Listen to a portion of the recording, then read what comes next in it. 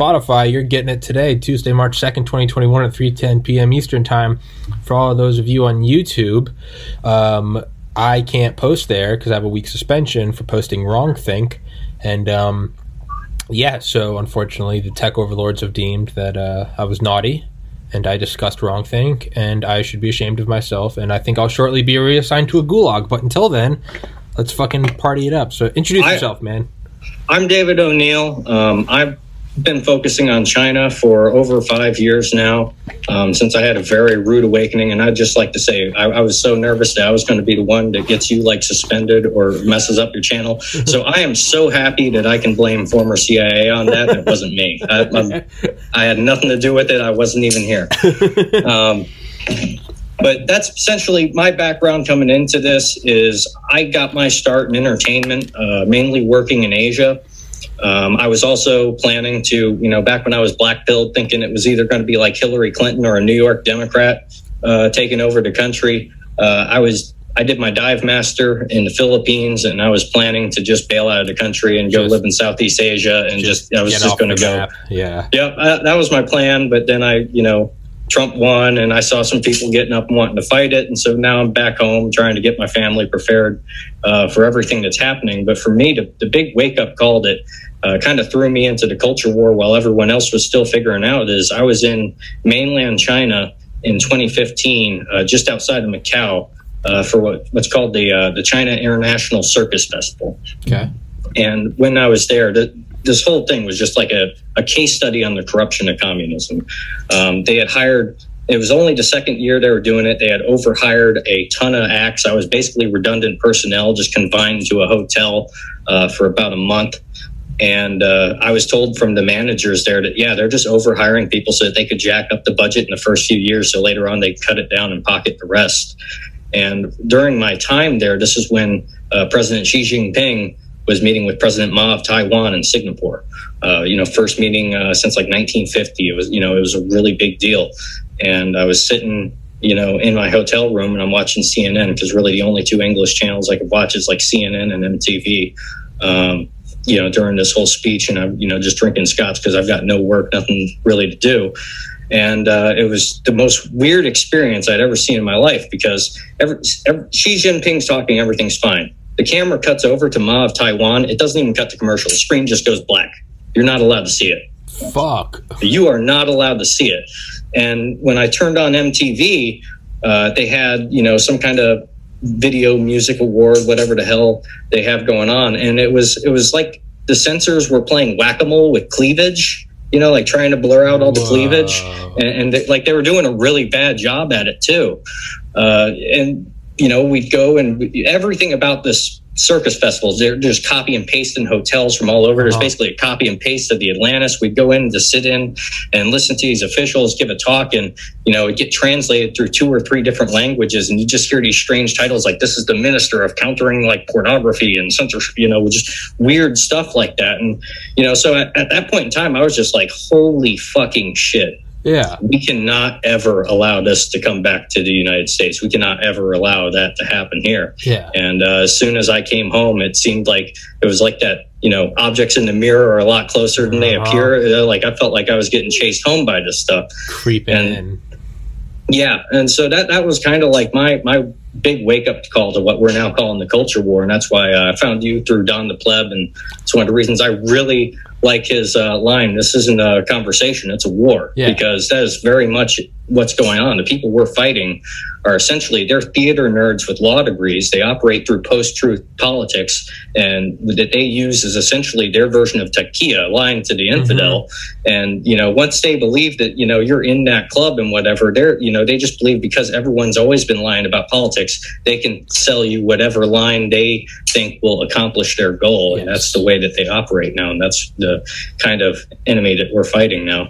And it's very easy, especially if you can convince yourself that the other side is, it's like Don always shits on me because, I'm always like, can't we agree to disagree? And he's like, dude, they don't look at you the same way. And so they don't. Whereas I'm like, my buddy Ernie that comes on, I'm like, hey, Ernie, he's a Democrat, I'm Republican. And I'm like, I agree. And Ernie is a respectful guy. But then you look at the other side and it's like, they just carte blanche. It's like, you're a fucking Nazi, shut up. And it's like, well, can I present my argument? And it's, shut up, fascist. And it's like, oh, you've already reduced me to a Nazi in your mind. They have a formula, a strategy, and a game plan, and they're simply executing. And that's essentially, when we're looking at the upper end of the foreign policy establishment that runs things, and essentially the green NGOs, I call them the watermelon communists, because you'll meet these people that work for the Green Party. I know a politician, or I should say I did know him. He works for the Green Party in Australia. And, I was an atheist back then, and I didn't believe in anything like demonic possession. But I remember we were talking one time, and he couldn't wrap his head around the fact that I, as a libertarian, enjoyed Rage Against the Machine music. And so he's like trying to sell me on communism because I like Rage Against the Machine. And the subject of the Constitution came up. And I mean, he just started like foaming at the mouth. Like, he understood that the Constitution is the one thing in the world that is in between them and being able to knock over the concept of liberty. And getting into global domination. It's like he understood at that very moment that that's the one column they need to knock out from under us to get their goal.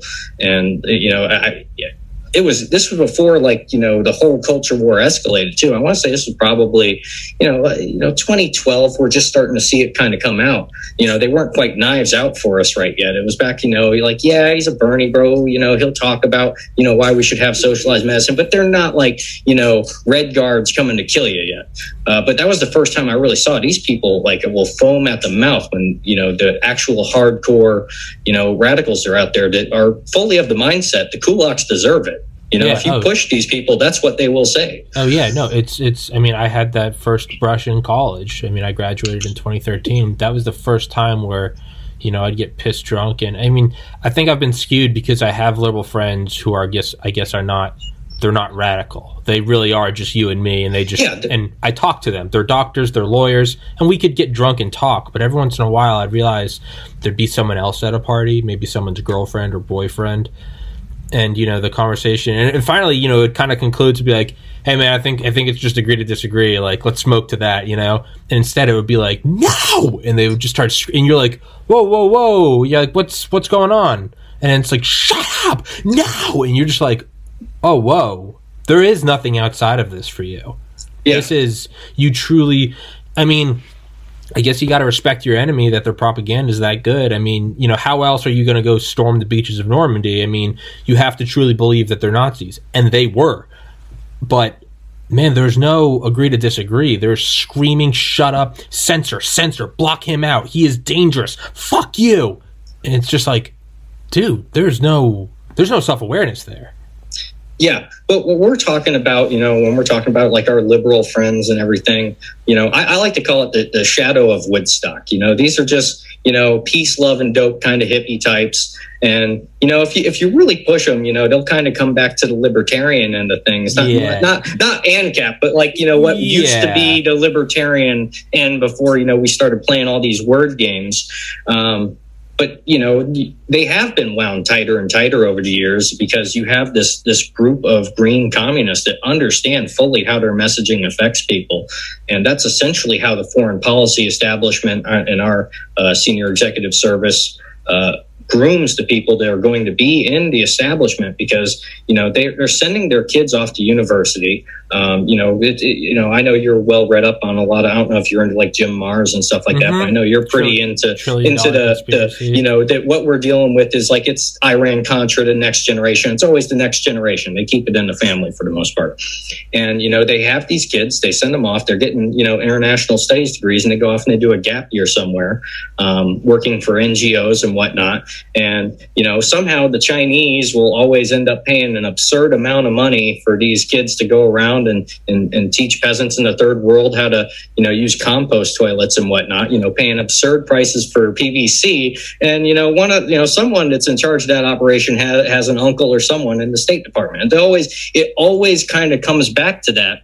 And the way that they use this process to figure out who's going to be in the club is Thucydides' trap. And this is how they morally justify this in their head as well. Thucydides' trap says that if we have a rising power, which is China, and it challenges us, we're going to have a war. Any international studies, scholars just going to tell you that's most likely going to happen. And they believe in their mind that the only ethical and moral thing to do is to sell this country out and make sure that China can rise peacefully. So that is the mindset of the foreign policy elite of how they genuinely think that they are doing the right thing by selling this country out. And because of the fact that they are in what we call the senior executive service, everyone likes to throw around this term deep state this, deep state that. They are doing this. Listen, Christopher Wray over at the FBI, he's a drunk. Okay, he probably has 3 cocktails before he shows up to work after noon. Right? We saw what he was doing then, and we see what he's doing now. He's never done anything. All the people that run this government, you ask a politician something, they divert you to the press secretary. The press secretary says, I'll circle back. And what they're circling to is, if you open up what we call the Plum Book, or the official United States policy and supporting positions, I think is the official title. It's also called the Plum Book, very easily accessible. You get the whole list of all these policy experts, theater nerds with law degrees that are the blob, what Obama called the blob, because he's coming in saying, we can run on change and everything. And then he gets surrounded, and all of a sudden his foreign policy looks like everyone else. And going back to like a continuation of what I call a continuation of the 30 Years' War, which was all about the centralization of the printing press, Martin Luther and all that stuff. You had the Jesuits, which was like the Vatican Geospatial Intelligence Agency, and they would manage all these Habsburg princelings. They would raise them, educate them, and that's how they would essentially conduct their foreign policy to maintain hegemony and control over everyone else.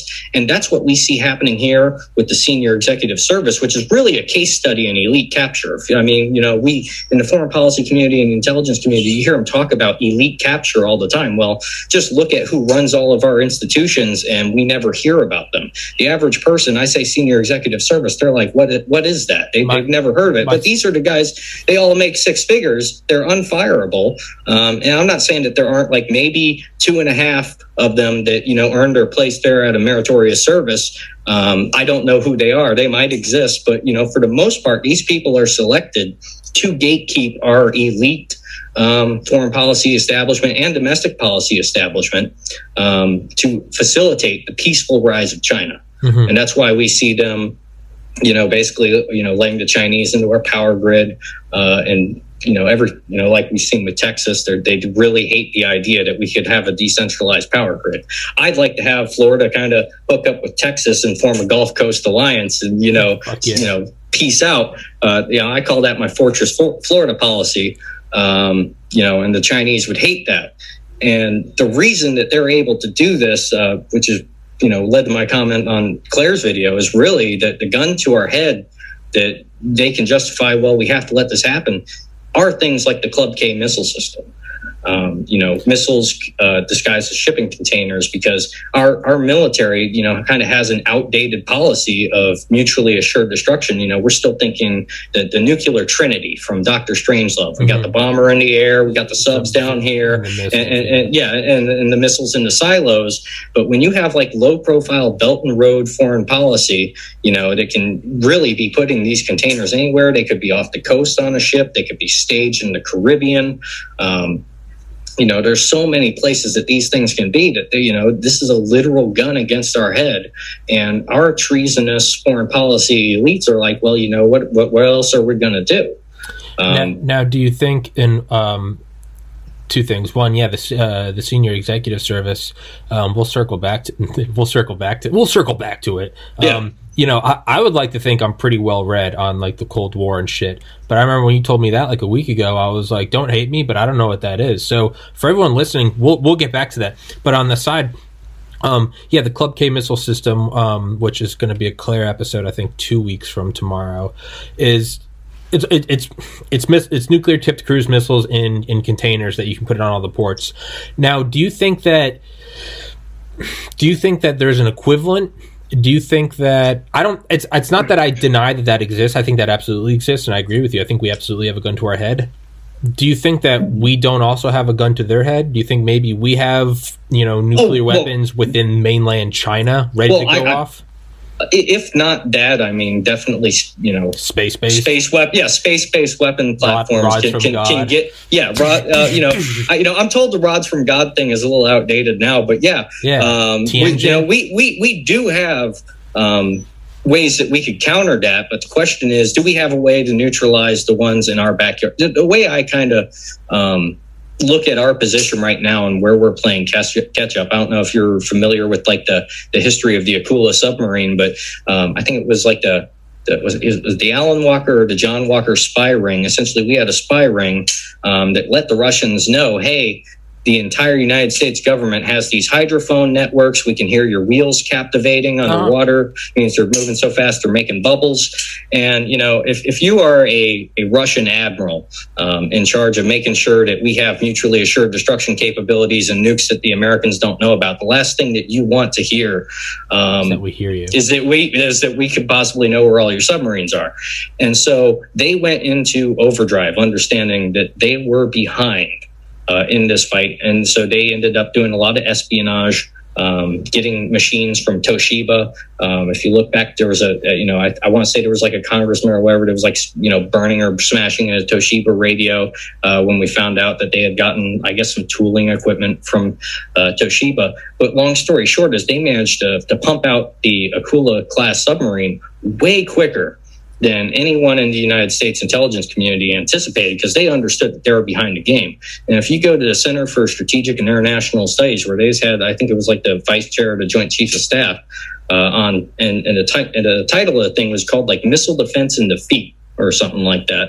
And listening to the whole thing, there's not a whole lot of valuable, because he's just like, I can't talk about classified, material. But what struck me about the whole thing is normally when you listen to military guys talk, it's like compartmentalize this, compartmentalize that. I know when you're talking about the CIA, you like the this mansion has many rooms kind of thing. What I thought was really interesting about that is I've never heard a military officer use the term holistic so much in my life.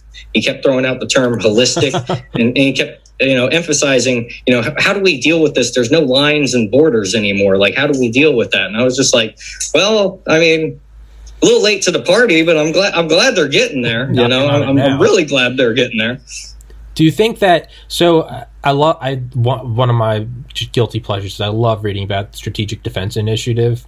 And the thing that really offset it was when Reagan visited NORAD for the first time, and they're showing him like how quickly we can just vaporize all the Soviet Union, and he, great, what's our defense? And they're like, well, nothing. Like, we have some bunkers, and you'll be able to wait it out there.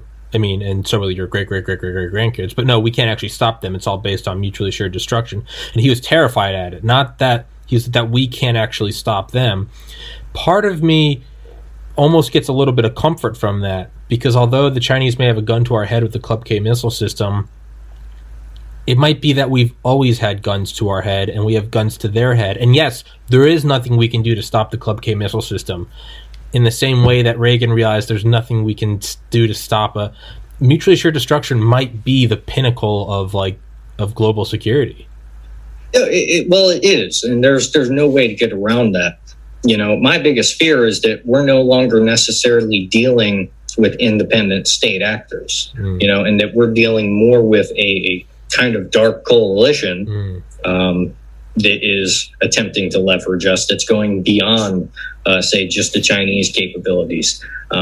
This is why I talked about very briefly, the concept of, and this is why I think you should probably reach out and talk to George Webb, because, he goes back through all the history of this and what he calls these guys, a lot of them white Russians with chips on their shoulders, and like Ukrainian Azov battalion guys. And when we talk about these Ukrainian Azov units, we're talking about the fact that under the Obama administration, we straight up funded and supported, full on Nazis. And I don't mean like the Antifa, that guy likes the Constitution, he's Nazi. I mean, these people, they believe the only thing Hitler did wrong is that he, didn't finish the job. That's the kind of, and they're not, in their defense, these are Western Ukrainians that remember the Holodomor, and they really have it, you study what was going on during the Ukraine crisis, before things really, kicked up. They were also passing like anti-Russian language discrimination laws. And of course, in Crimea, I forget if it's 20,000 or 30,000, military personnel they have already there. And they have families there. They have a naval tradition of being in this region and serving the Russian state through the Navy there. And they were passing these anti-Russian discrimination laws. Like, everything about the Ukraine crisis played right into Putin's hands.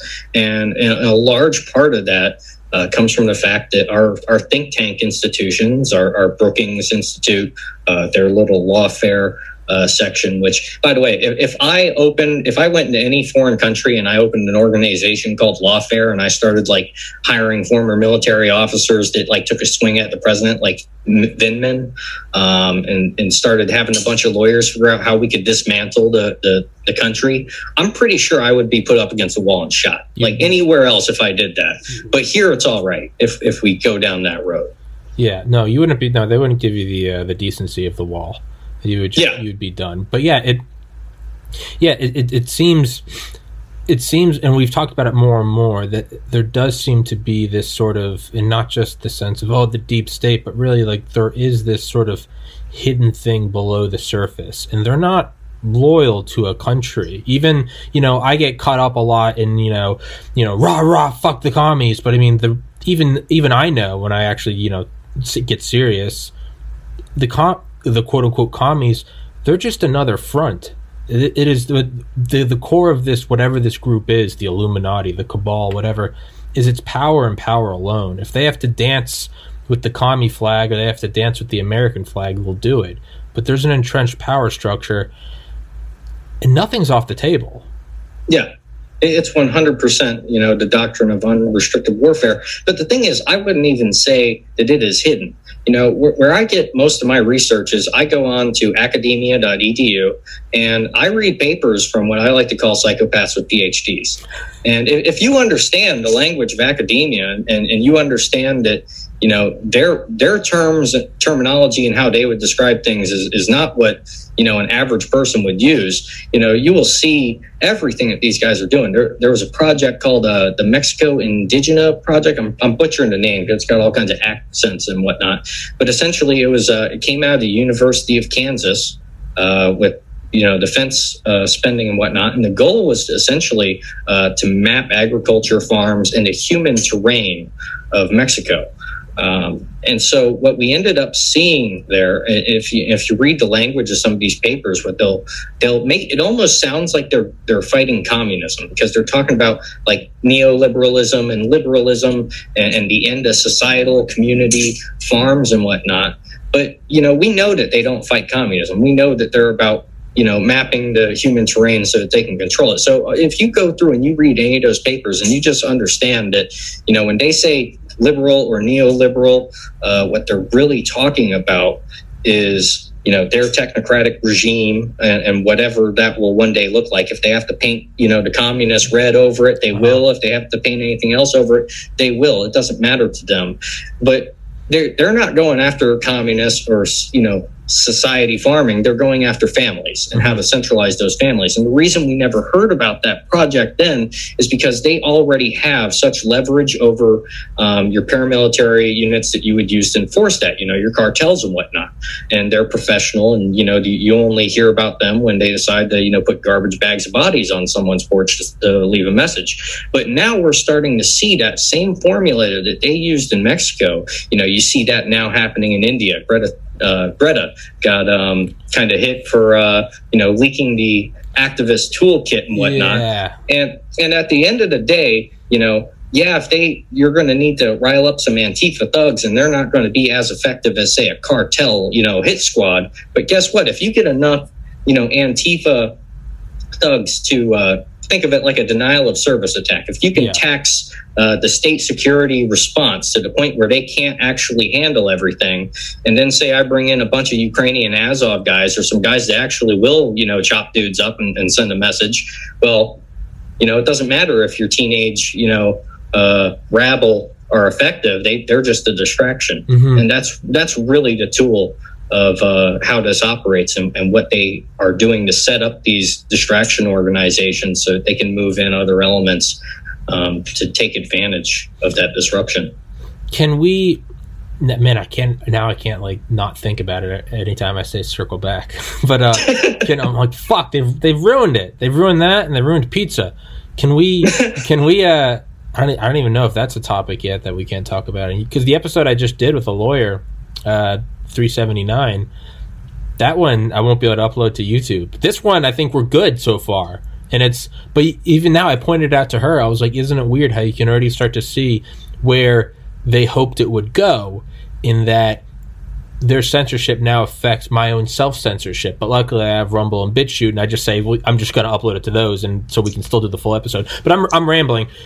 Can we go to the senior executive service? Yeah. Can we educate me on that? Because I love learning about all this shit, and that's something that I truly didn't know about. I mean, to really understand what they do and how they're effective, we have to think of it in terms of game theory, and essentially the same way that you would look at, say, a whale going to a casino. A whale goes to a casino, they negotiate, they can bend the rules a little bit to facilitate the outcome that they want. And that's really what the senior executive service is all about, is they are the ones writing policy. They are the ones, that are advising clerks on writing policy. They are the ones, that are bringing these politicians that have to circle back into these meetings and explaining to them what the greater good is. I'm sorry, but listen, we have to facilitate the peaceful rise of China, or we're going to end up in a nuclear conflict and everyone's going to die. The planet depends on you doing the right thing, and we need you to go beyond saving your country and save the world. And that's the way these people think. It's not like there are, don't get me wrong, there are total sociopaths and psychopaths out there that know what they're doing and they're out there. But the best asset that you can recruit is somebody that doesn't realize they're an asset. Because that person's going to pass a polygraph every time. Yeah. You're never going to have a problem with that. Yeah. So, and that's why the watermelon communists, the green communists, are so perfect, because you convince these, you get these people in the concluded little cells. You're moving them overseas. They're building up camaraderie. They're all about saving the planet, and then at the same time you're feeding them. Well, look at these people over here. They hate the planet. They're going to get us all killed. These people genuinely believe that the world's going to end. You're creating essentially death cults out of these organizations, and then you're shoveling them into policy positions. And so it's pretty self-explanatory when a crisis happens and all of a sudden our power grid is completely compromised by a bunch of of clowns and malicious actors who are like, I'm sorry that, the windmills aren't enough to power the state of Texas.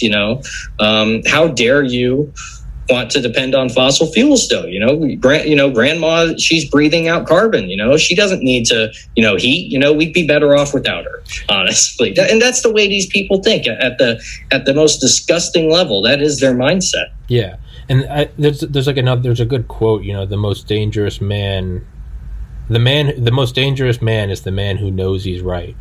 And it's not that the man who is right. The path to hell. It's that the man who knows. It's whether or not that he truthfully knows, but he knows he's doing it for the greater good. He knows he's doing it. That's the person that, man, it's one thing if you're just doing a job, you're just conscripted, and you're a mercenary. It's another thing if you're a radical and you truly believe what you're doing, because it's kind of like the polygraph-ish. It's you believe in your heart what you're doing is right.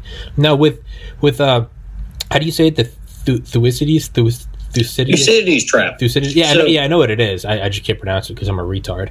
But like the Thucydides trap. Now, do you think? Let's just play devil's advocate.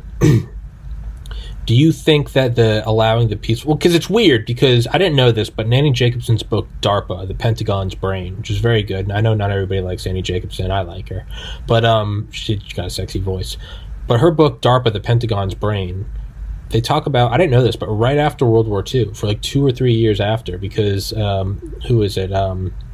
who's the head of the KGB that really pushed forward the atomic bomb test. Not important, but we thought about, there was actually open discussion, first, within the military, but then publicly, about nuking the Soviet Union before they could get the nuke, because the idea was there will never be a power dominance like there is in the world right now being 1945, 46, 47, 48, up until 49, when they I'm having a brain fart. When the Soviets detonated Joe 1, their first fission bomb, the United States debated, should we just go in and nuke the Soviets?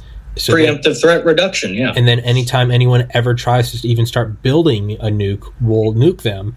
And then the idea was, hey, we have to decide whether or not we're going to do this, because once they get it, this leg up is never going to exist again. The Soviets detonated their bomb years before we thought they would. We picked it up with a sniffer plane off the coast of Alaska, and all of a sudden that option was gone. Now, there was no fear of a Thucydides trap about, what about the Soviets? We need to squash them. No, that was America being, maybe I'm brainwashed, but that was America not being evil. If the Chinese get ahead of us, they're not going to be worried about the peaceful rise of America. They're going to squash.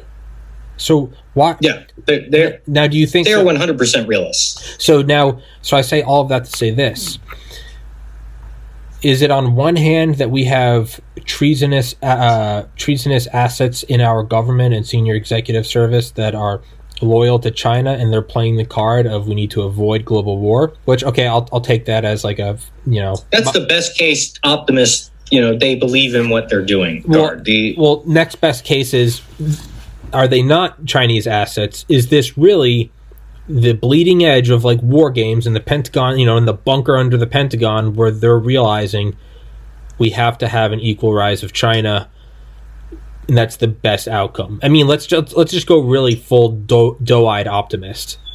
Could it be that this is the best thing for America, is to let China rise to a superpower, and then we see them eye to eye, and then we just basically have Cold War II?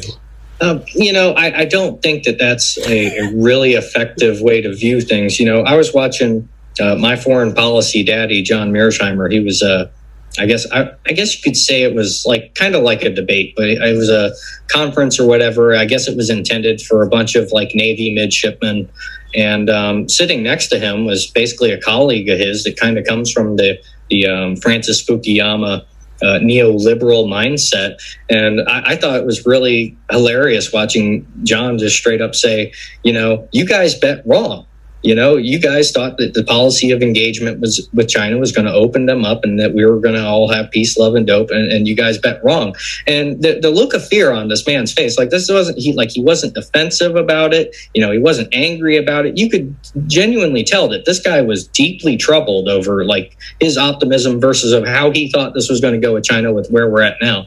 And I've seen numerous of these very old school diplomats going before think tanks and talking about the policy of engagement, and you can tell their voices shaking, they are genuinely troubled by their approach with China. I think the only way that we can really have a peaceful, even a peaceful, more conventional security competition with China is through the destruction of the Chinese Communist Party. There's no other way about that. Yeah. Because as long as that's there, that's the training camp. That all the like you say, radicals going somewhere else to train somewhere. Well, that's where all of our elites, the Kissinger school of thought, that's where they can go to their Plato Republic, and they have a black box space of operations to test anything out that they want to bring home and use on us, and that's what we're seeing now. Yeah. Man, and I'm wearing it now. My Alex Jones hoodie is everyone. You can't see it, but there's an InfoWars sticker on my mic. Yeah, he. My favorite quote of his was, I think his second time on Joe Rogan, episode 1455, I think.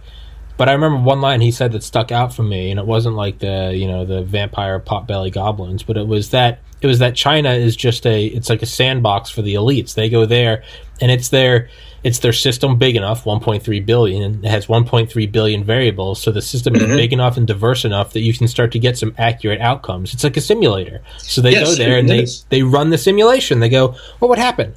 What would happen? and they're running the simulation there. And but if that's the case, so this is where I guess my mind comes to kind of a crossroads, because let's say they don't want necessarily a peaceful rise of China. They want China to surpass the U.S. and then they can jump ship, go to China, and be part of the dominant team. So let's say that is the end game, is they want to be on the elite dominant team.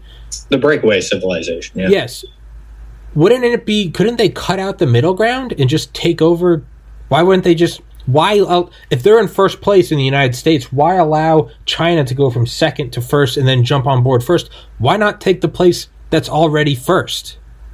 Why would they not just dominate from there? Or is it because we're based on an open society and they know the way to rule a world is you got to go full Chinese Communist Party? Yeah, they understand that the only way that they can do this is to basically use China as a hub to retake the West from. And when I say the West, I don't just mean the U.S. They want the EU. They want to take out Britain along with them, where our liberal ideals came from, the Magna Carta and all that.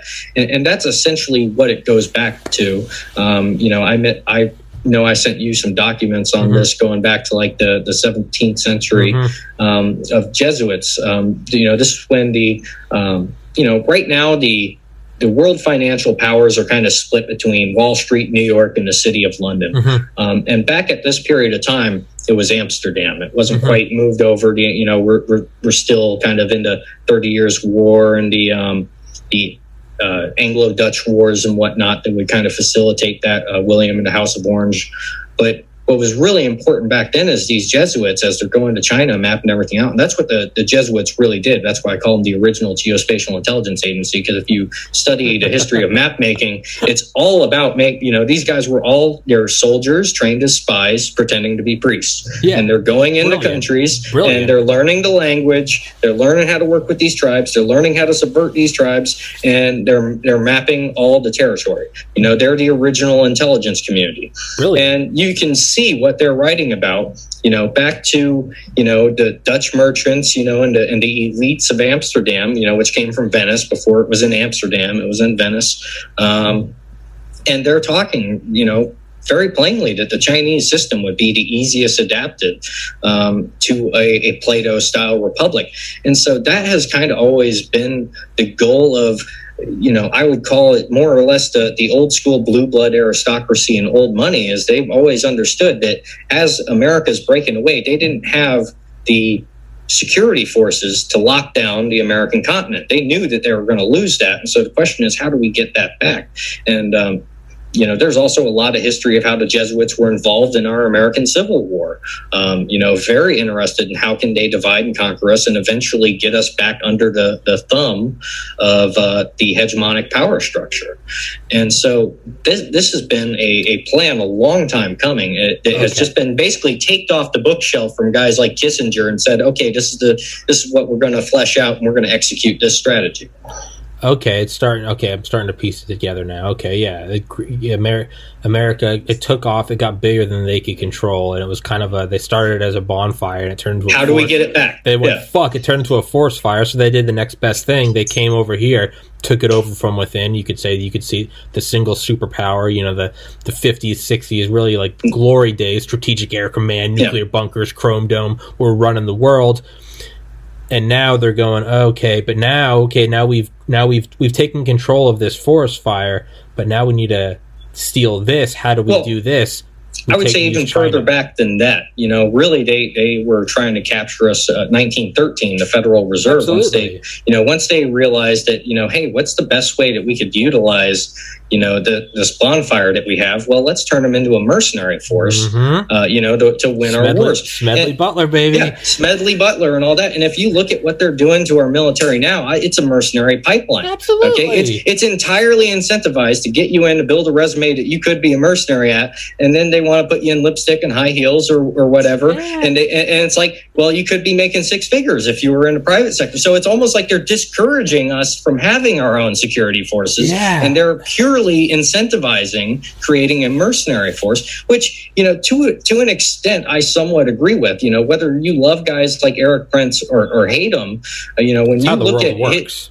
Yeah, that's how the world works. Before the 17th century military revolution, which came along with the 30 Years' War, it was 100% private military contractors and organizations. And really, when you look at it now, we call it the Five Eyes, but we really, if we know if anything goes through the Five Eyes, it's going to be, Israel, China, and through all that, it's going to be everyone else. So, anything that goes through them is compromised and gone already. There's too many leaks in that ship. So really the only guys who are capable of executing a solid foreign policy are private military, organizations that can operate outside of that chain of command. And that's why we see, if you look at what Eric Prince was doing with Frontier Services Group, he's either the master of keep your friends close and your enemies closer, or he's the wildest mercenary the world has ever seen, because this company was part, I don't know how this worked, but this company was part Chinese owned when he was running it.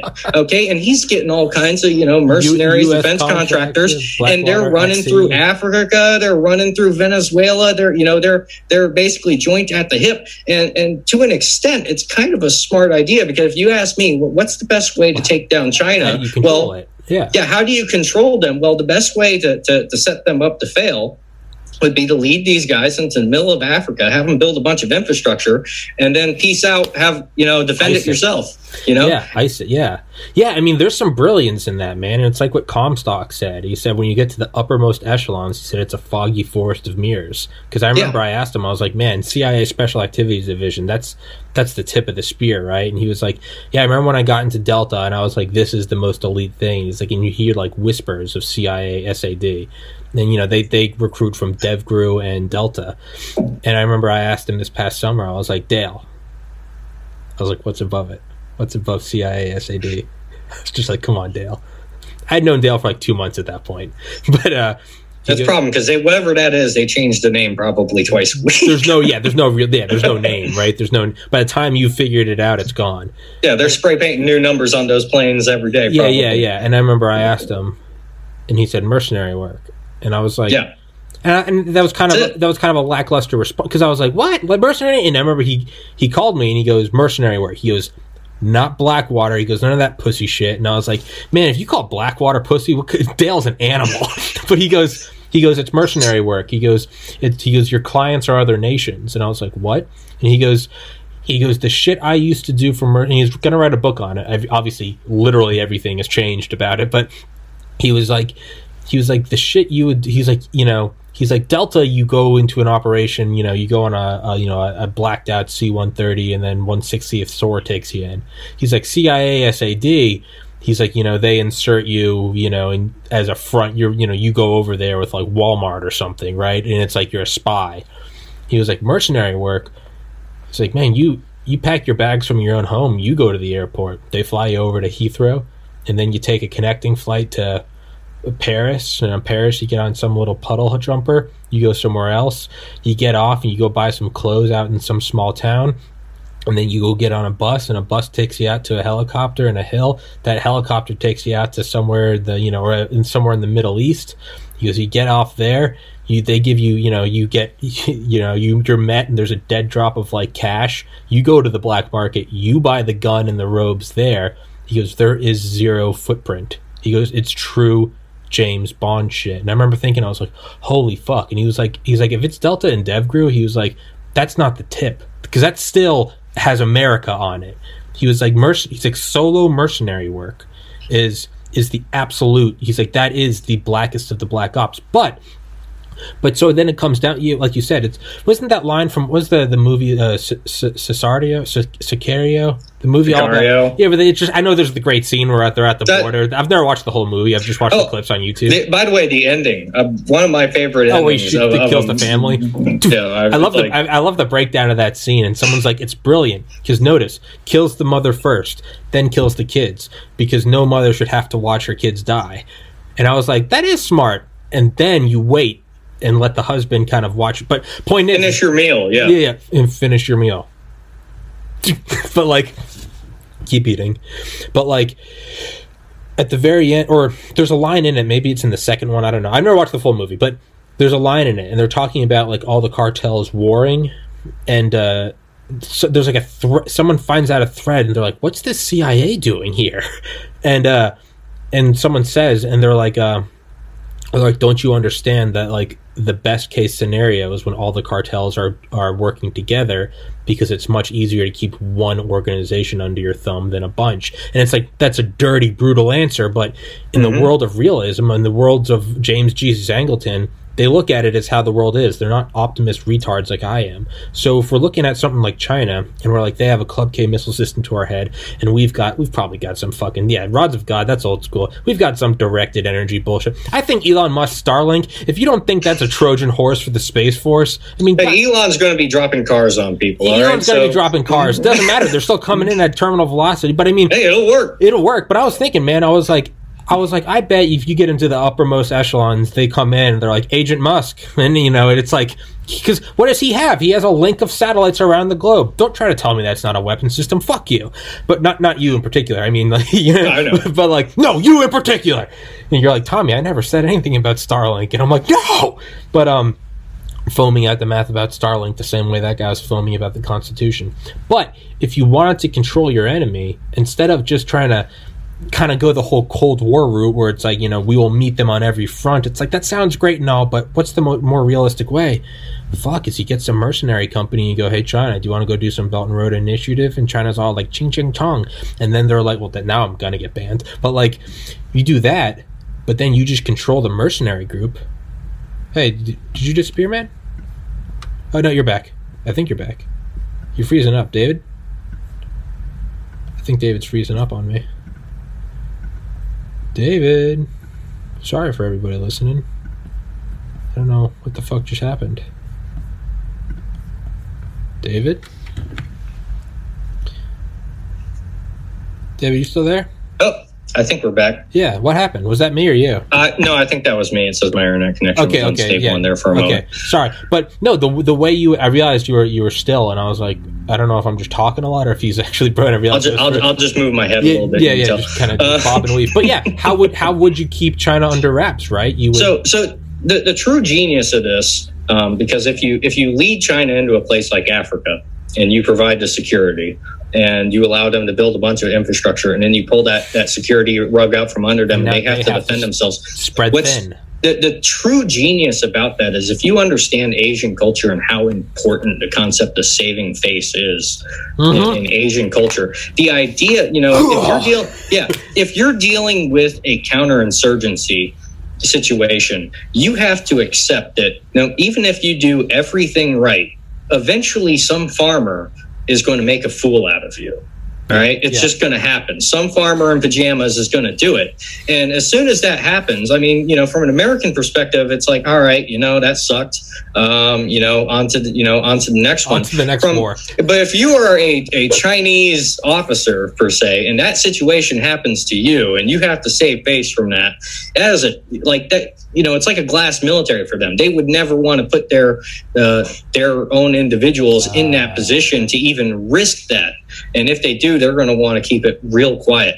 And that's why, like, when we see, currently the conflict zone that's really escalating. I've been following this area. I was planning to go on a little scuba vacation there right before COVID hit, and it completely ruined all my plans. I had all the little journalists I wanted to interview and everything all planned out. But I wanted to go to Mozambique because right now what we're seeing in northern Mozambique, Cabo Delgado region, there's a massive escalating insurgency. And part of the reason is they found a massive amount of natural gas that they can get out of there. Exxon is the one that basically the majority of that contract there. And if you know the history of Mozambique, it's nonstop civil war. The government is far from centralized. There's no centralized military. There's militias around in these local areas. A lot of them don't even speak the same language. I remember I was looking at like a language map, and it's just like, if you had to recruit interpreters or anything to actually try to talk to these people or whatnot, it would just be insane because none of them really do speak the same language. Even if you got some guy that speaks, Portuguese really well, and then the African dialect and all that, you're still going to be a huge issue. And so the government, with the centralized governments based out of far south, and Cabo Delgado is in the far north, and so they're seeing all these essentially foreign contractors getting rich. They don't feel like they're getting the kind of development in their community that they need. That some of them are getting the place from this, and I want to say that it's probably Qatar that's providing some of the funding and everything, because we're seeing, radical clerics come down from Somalia and start to kind of create this Al-Shabaab, ISIS hybrid fusion thing, whatever they want to call it. But, we're seeing all kinds of things. There were Russian mercenary units that were originally trying to put it down. Media will say that they're Wagner, but as far as I'm aware, Wagner as an institution, they're persona non grata, and all the good ones got put into groups like Patriot and some of the higher tier Russian PMCs, and whoever's left from the Wagner days is kind of they good luck to them. They're not in high demand anymore, but they really got their snouts smacked and trying to handle the situation in Mozambique. And now we're starting to see like Chinese vehicles popping up there. Saw an MRAP pop up there with the RPG round stuck up, didn't explode, just stuck right in the side of the top of like the MRAP. That's always good.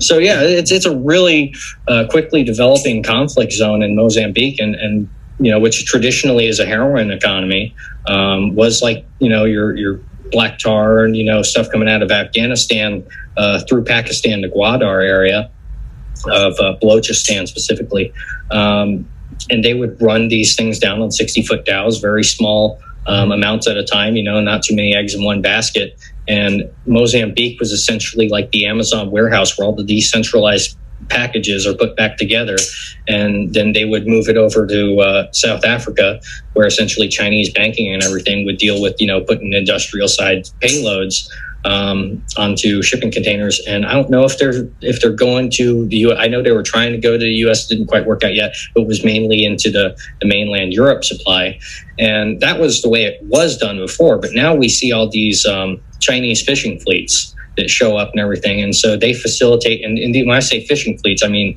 they get around fishing laws by never going into dock. They have resupply and everything at sea.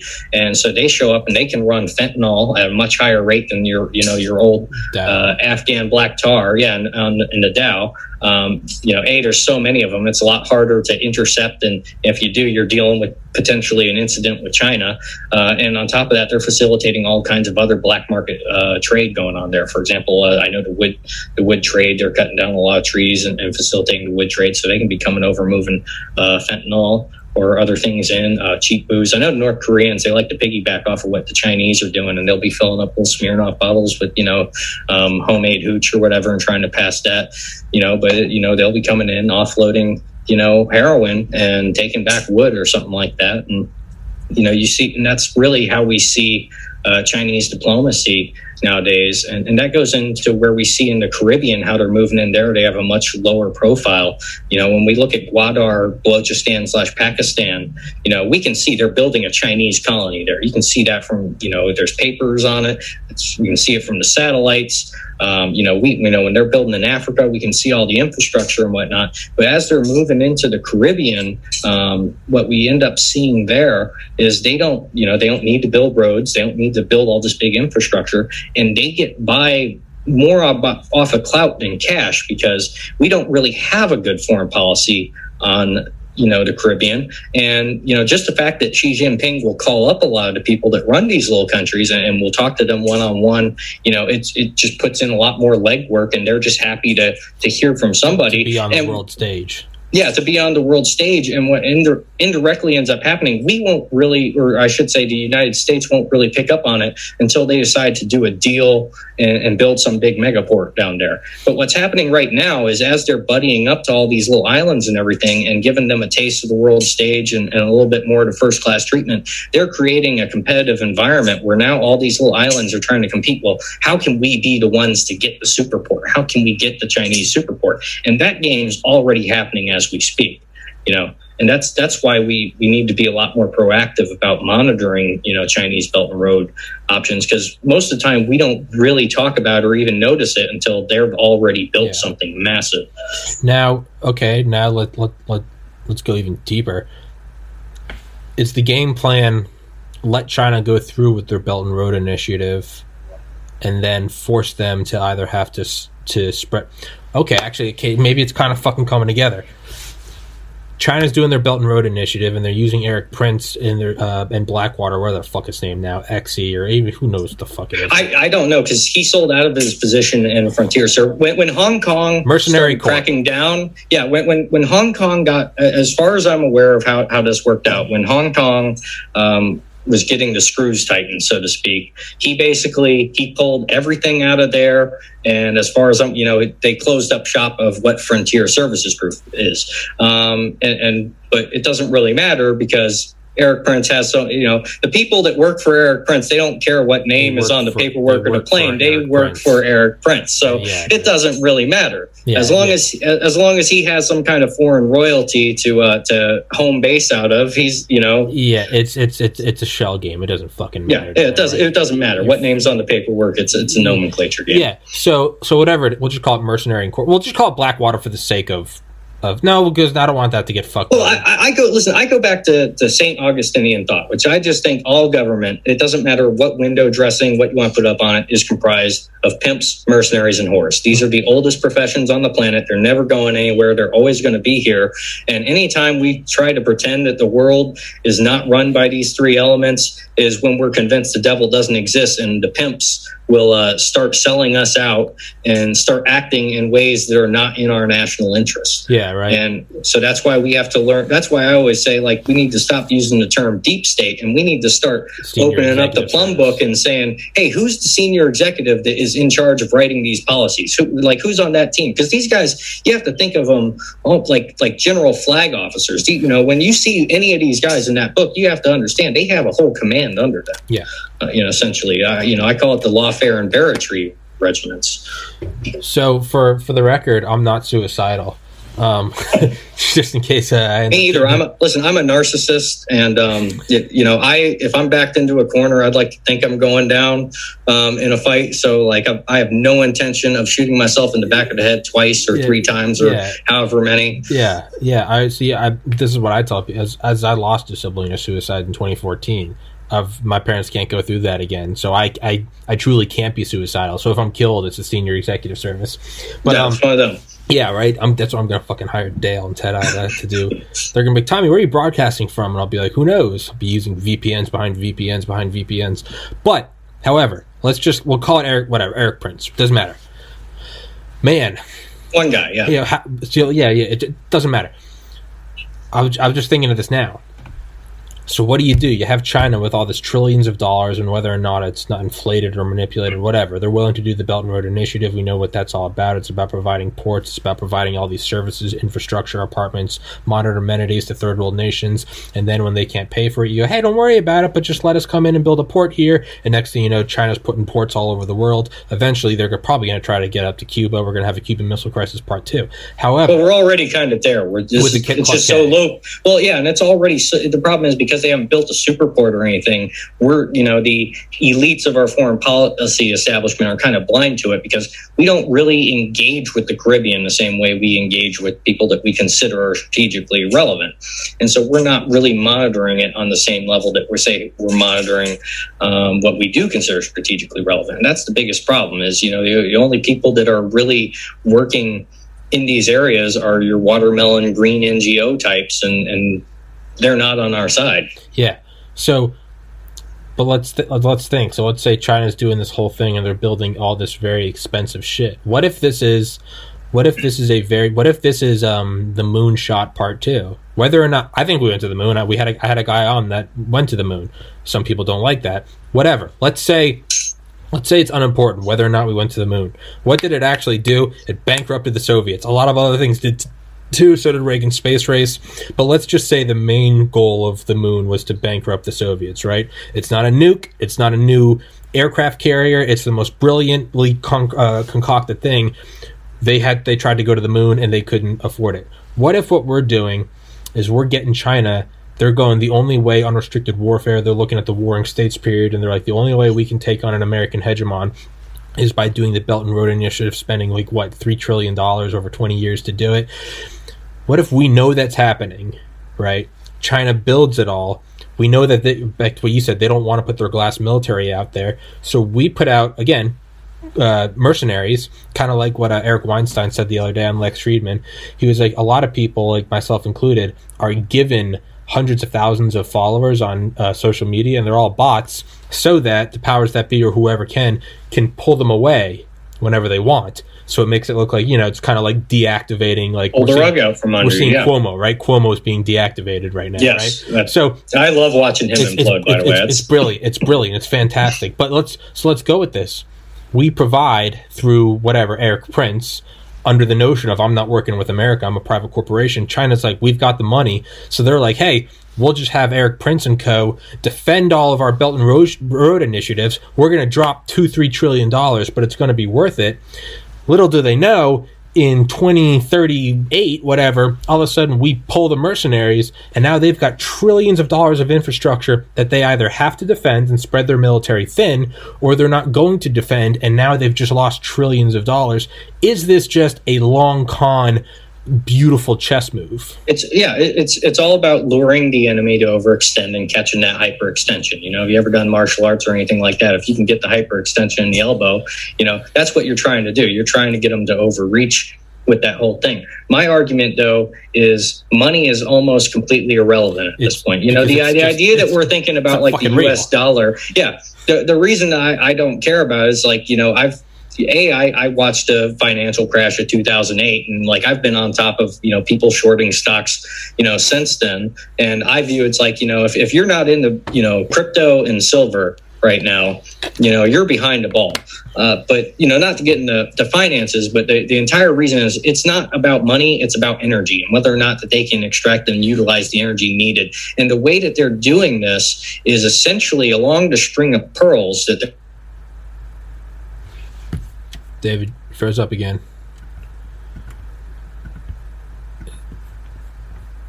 David, froze up again. Froze up again, my friend. I'll have to message him again. Sorry for everybody listening. Our internets are dropping out.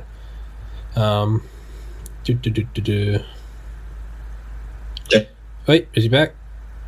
I can hear him. He's breaking in and out. David? I think we lost him. Wait. There he is. He's back again. There we go. Yep. Sorry. You were saying string of pearls?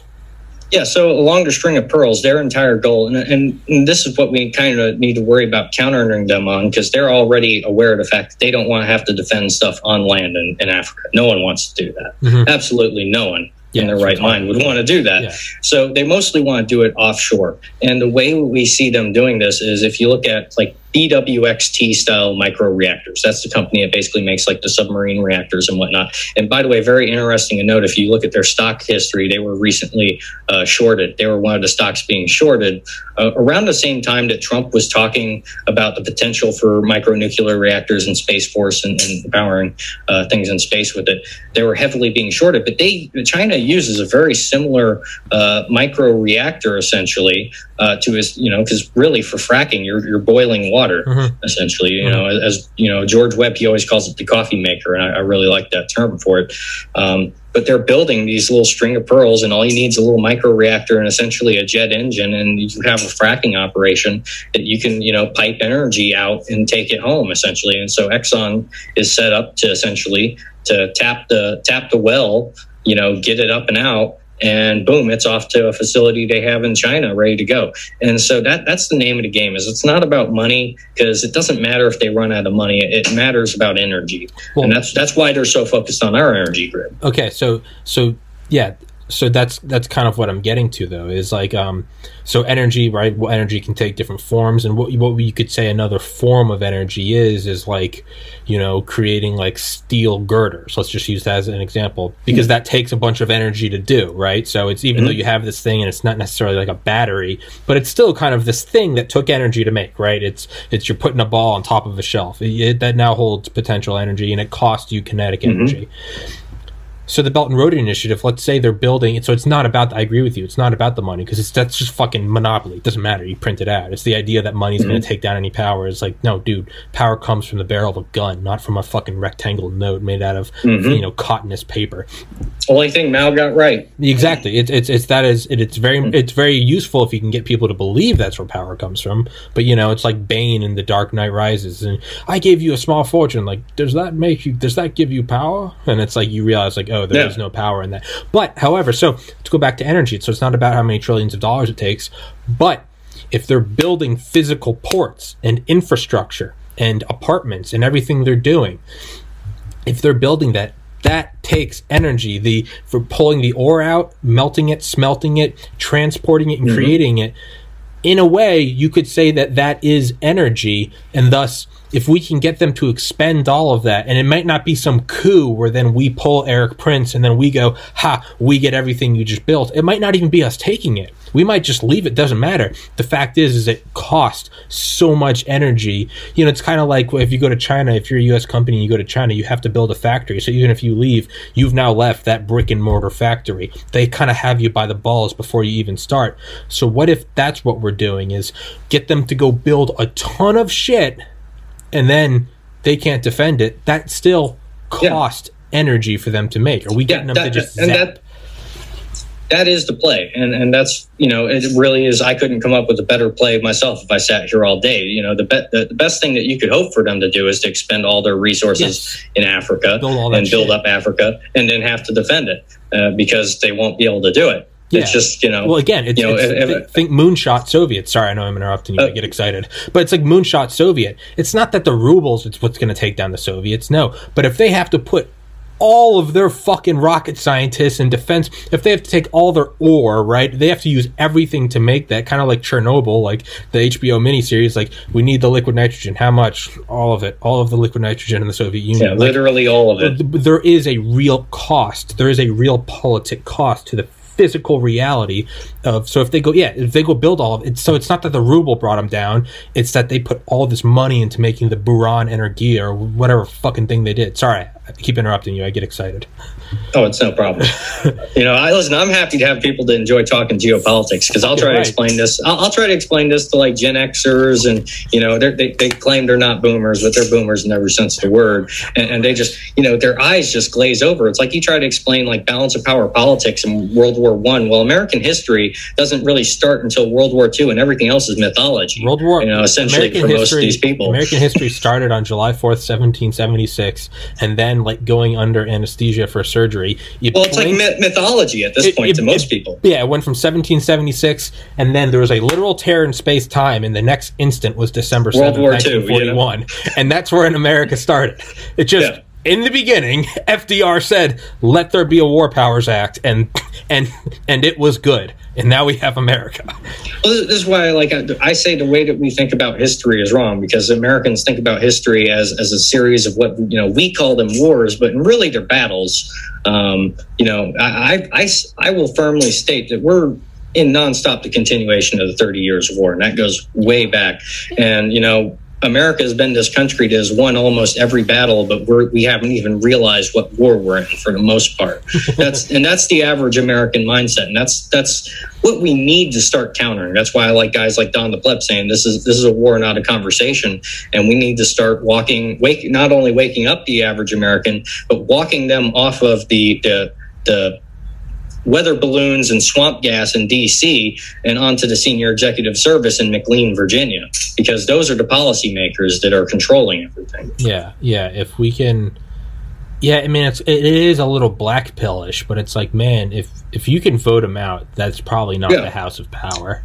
And that's the thing. We can't vote the senior executive service out, and we can't fire them. So all that we can do is start, there's power in names, name the demon. We need to start talking about them rather than the politicians. And we need to socially engineer a non-permissive environment where they either have to conform to a populist foreign policy and a populist domestic policy, or they need to pack their bags up and go to the country they want to serve. Mm-hmm. That's the only way that we can get out of this situation without it devolving into a justice system from south of the border and people's entire families getting honored with pyres of tires. Mm-hmm.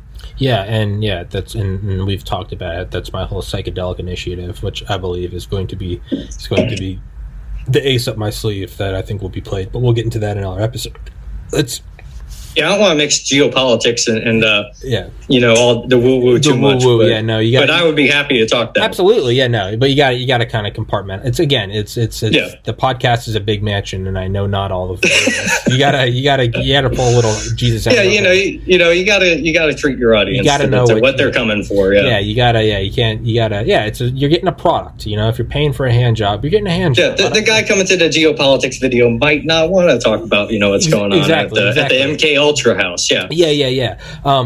But it seems like, man, I was thinking, we see something. I don't know if you've read Stealth War by General Spalding. It's all about China. I follow China Uncensored and China Unscripted a lot, and the fact that you had Spalding on, like he's one of the guys out there that's definitely he's leading edge on what we need to be focusing on and getting our mindset into. So I'm very happy that you've had him on, and that's definitely the kind of people that we need right now. I've been trying to get him back on, but he's playing hard to get. China's the dominating issue of today, so I'm sure he's in high demand. Yeah, but I tried to get him to get me Michael Pillsbury, because he also works at the Hudson Institute, the author of the 100-Year Marathon, but I never heard back from him. But point being is, so he talks about a lot. He's like, let's just look at, and what I love Spalding is he's not, he is a diehard patriot, but he's also not delusional. He says hundreds of times in the book, you have to respect your enemy. You have to, and he says right in like the first 3 sentences, he's like, they're waging a beautiful war. But he talks about one thing they do is like, what you do have with a Chinese Communist Party, which is essentially one big corporation, right? It's all danced around. If you have a board of directors and over a certain amount of revenue, if you just have a board of directors, you have to have a member of the CCP on there. And what China can do is they can take money from other avenues and they can artificially push new ones. So what they're doing is they kind of can use their corporations as all one big machine. I was thinking, man, I would imagine that ExxonMobil, let's think Independence Day, right? Not even trying to go down the alien rabbit hole, but what is Independence Day, right? They come to different planets and they suck out all the energy so that they can keep moving forward. Man, I would say ExxonMobil is definitely like an arm of the Department of Defense. It is the battery. You can look up, just their job titles alone, and it will match. Hey, we need an intelligence officer for this, that.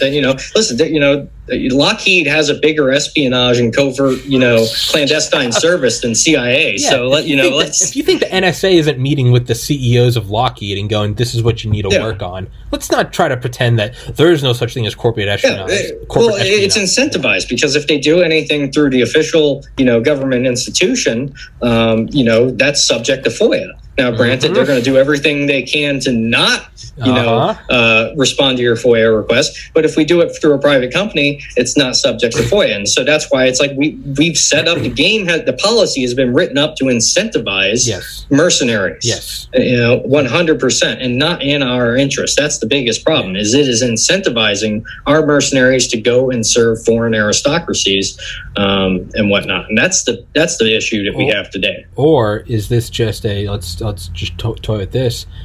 Is this just Cold War II, and are we just seeing like a newer iPhone or a newer Xbox? Are we just seeing Double Agent 2.0, where we create mercenaries and we go, if you want, you can go work for China, and China goes, haha, we got your guy. In reality, this guy's like, all right, I'm in position. Well, it's definitely a mix of that, and we see the same, and we know it's going that way overall because we see the same thing happening from the Russian standpoint.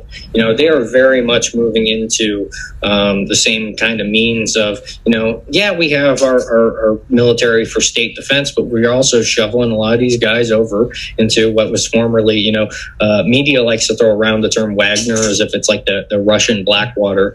But there's a lot of these little companies out there, and that really is just the future is, no uniforms, no nothing like that.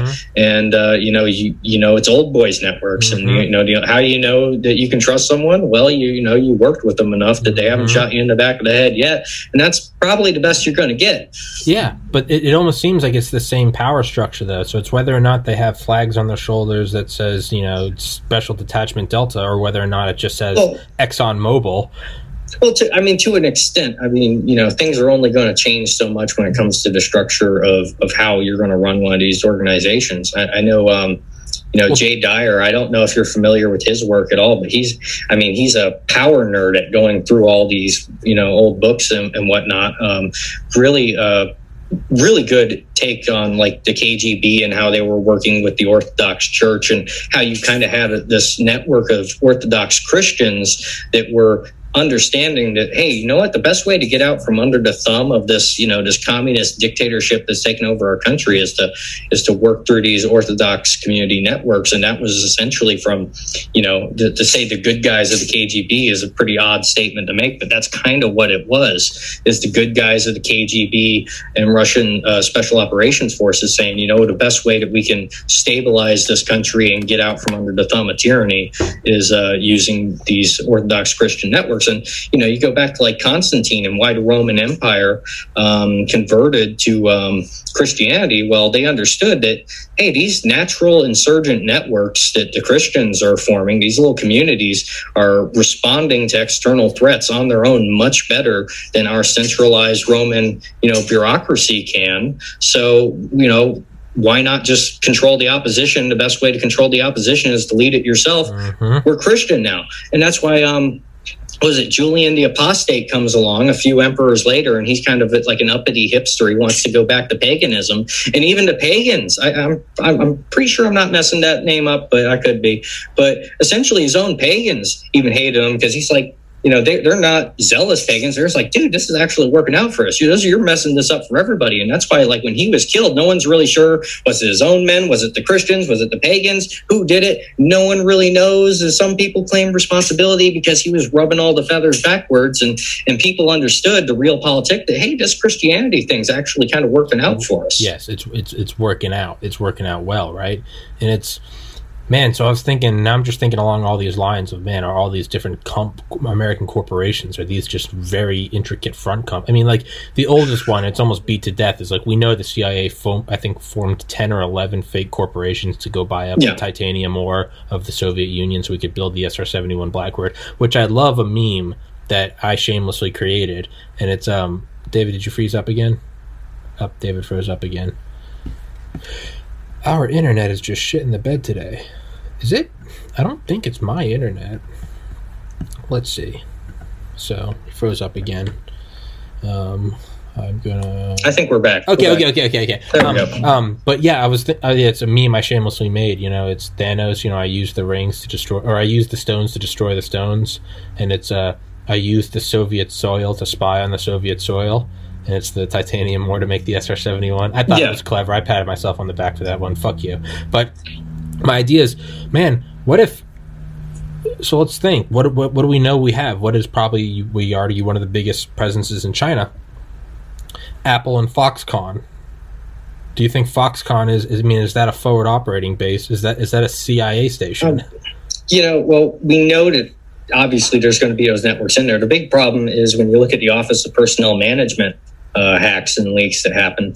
And this is the biggest issue, is that, through that, they've compromised and figured out who a lot of the assets were. They got rid of a lot of the assets that have been built up for a long time. When was this? This was a few years back. I actually looked that up. When all the CIA assets were exposed in China? Essentially, yeah. This goes back to the Office of Personnel Management hack. And I can was it like 2015, 2016? I want to say it was probably about then. Okay. Just general ballpark, yeah. But yeah, general ballpark of it is that they had this breach, and which compromised a lot of the assets that we had there already. And then on top of that, you got to keep in mind that they got material on the people who are polygraphing and basically giving out security clearances. And that goes all the way up to the senior executive service. So that's the biggest threat right there, and that's one of the reasons why anything serious is going to go outside of the official chain of commands, because the people who are giving out the security clearances were essentially compromised. And when the senior executive service is compromised and they're unfireable, well, what are you going to do but form an East India company or an East China company? And it's like, you need your own chain of command, you need your own everything, and then dissolve it every decade and start and then to build it up anew. It's kind of like Jack Nicholson in The Departed. Whenever I got a rat, I just kill everybody. Exactly. You basically have to just keep doing that, or bouncing between new platforms, because we know the platform that was built up for us is completely compromised from the ground up now. Yeah, termites in the foundation.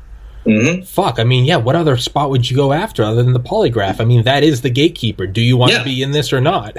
Yeah, and so if you can compromise and control the counterintelligence, that's why we no longer do counterintelligence. Is because all the good counterintelligence officers, well, they're either retired, they're either retired, gone whistleblower, like Kevin Shipp, who he went on record, I want to say 2012, his book From the Company of Shadows details a lot of, like, when you look at COINTELPRO tactics that they use to ruin the lives of whistleblowers, to go after your financials, to go after your family.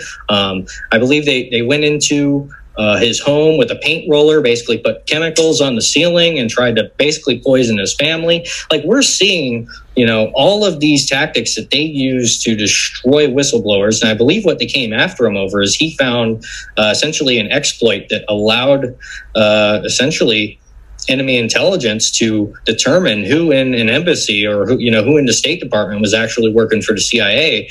And when he tried to report that, he was basically told to shut it down.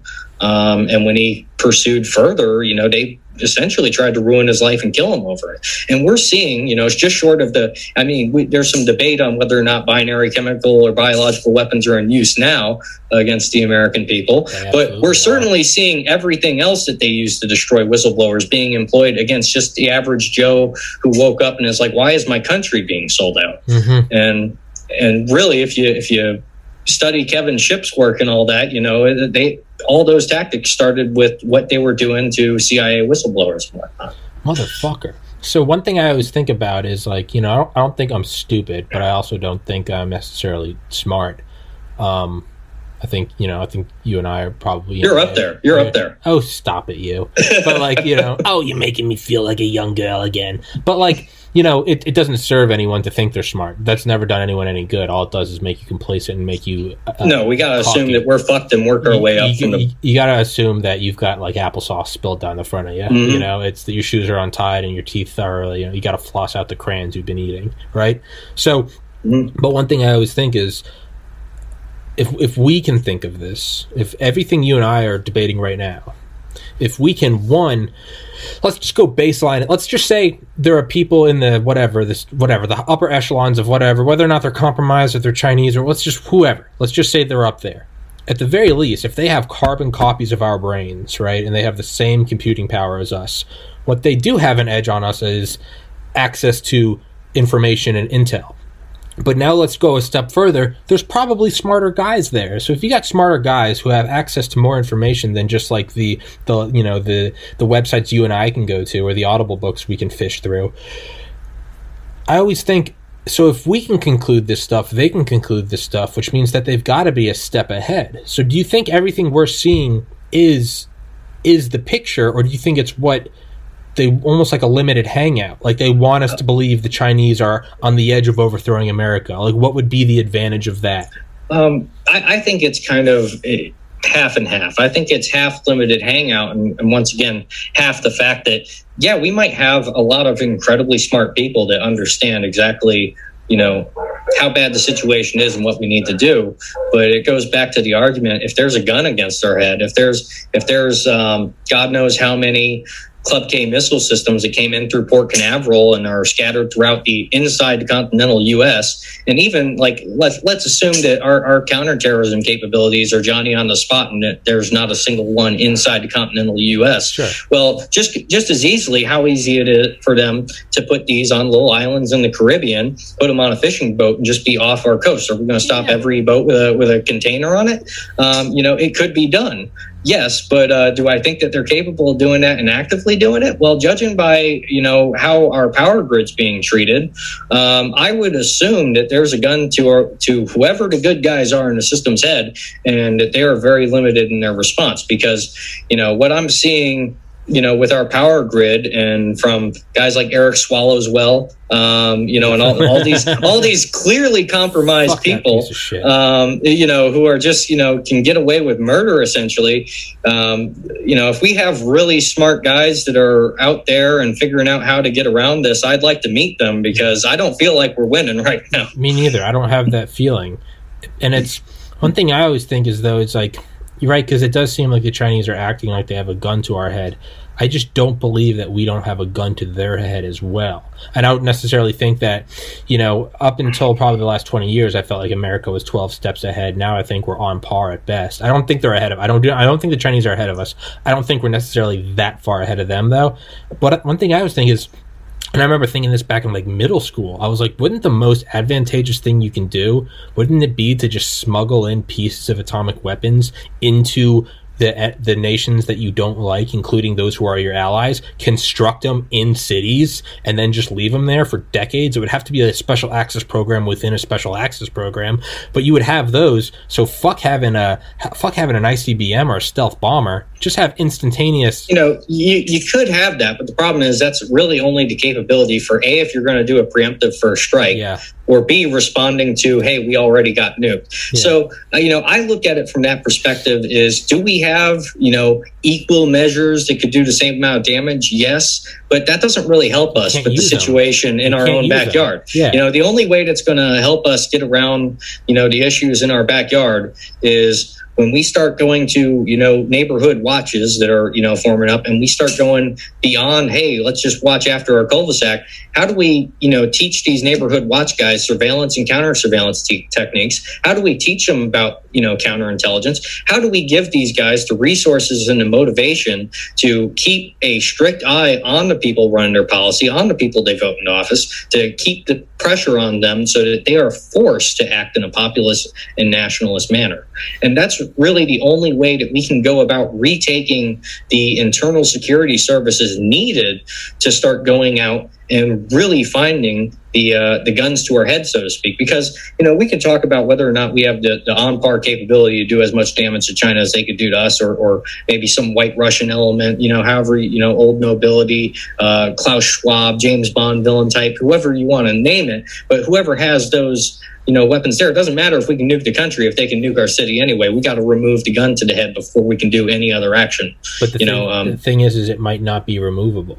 And it might never have been removable. It might have been to our head since 49.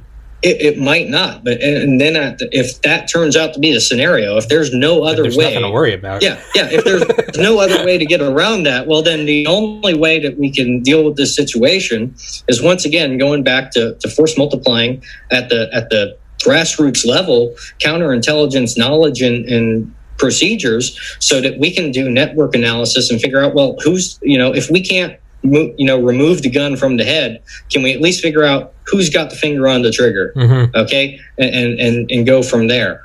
And that's really the only other option there. Yeah, man, it looks like that ray of sun is piercing your eyes. It's right. It's kind of starting to come down there. Yeah, I built like a wall of of mats around me. But yeah, it seemed, that's one thing I keep thinking of is like, man, yeah. So what good does it do if China's like, we have a Club K missile system, and then we go meet with Xi and we say, we've had 100 megaton thermonuclear warhead in Beijing since 1972, and we're not, and it's like, oh fuck.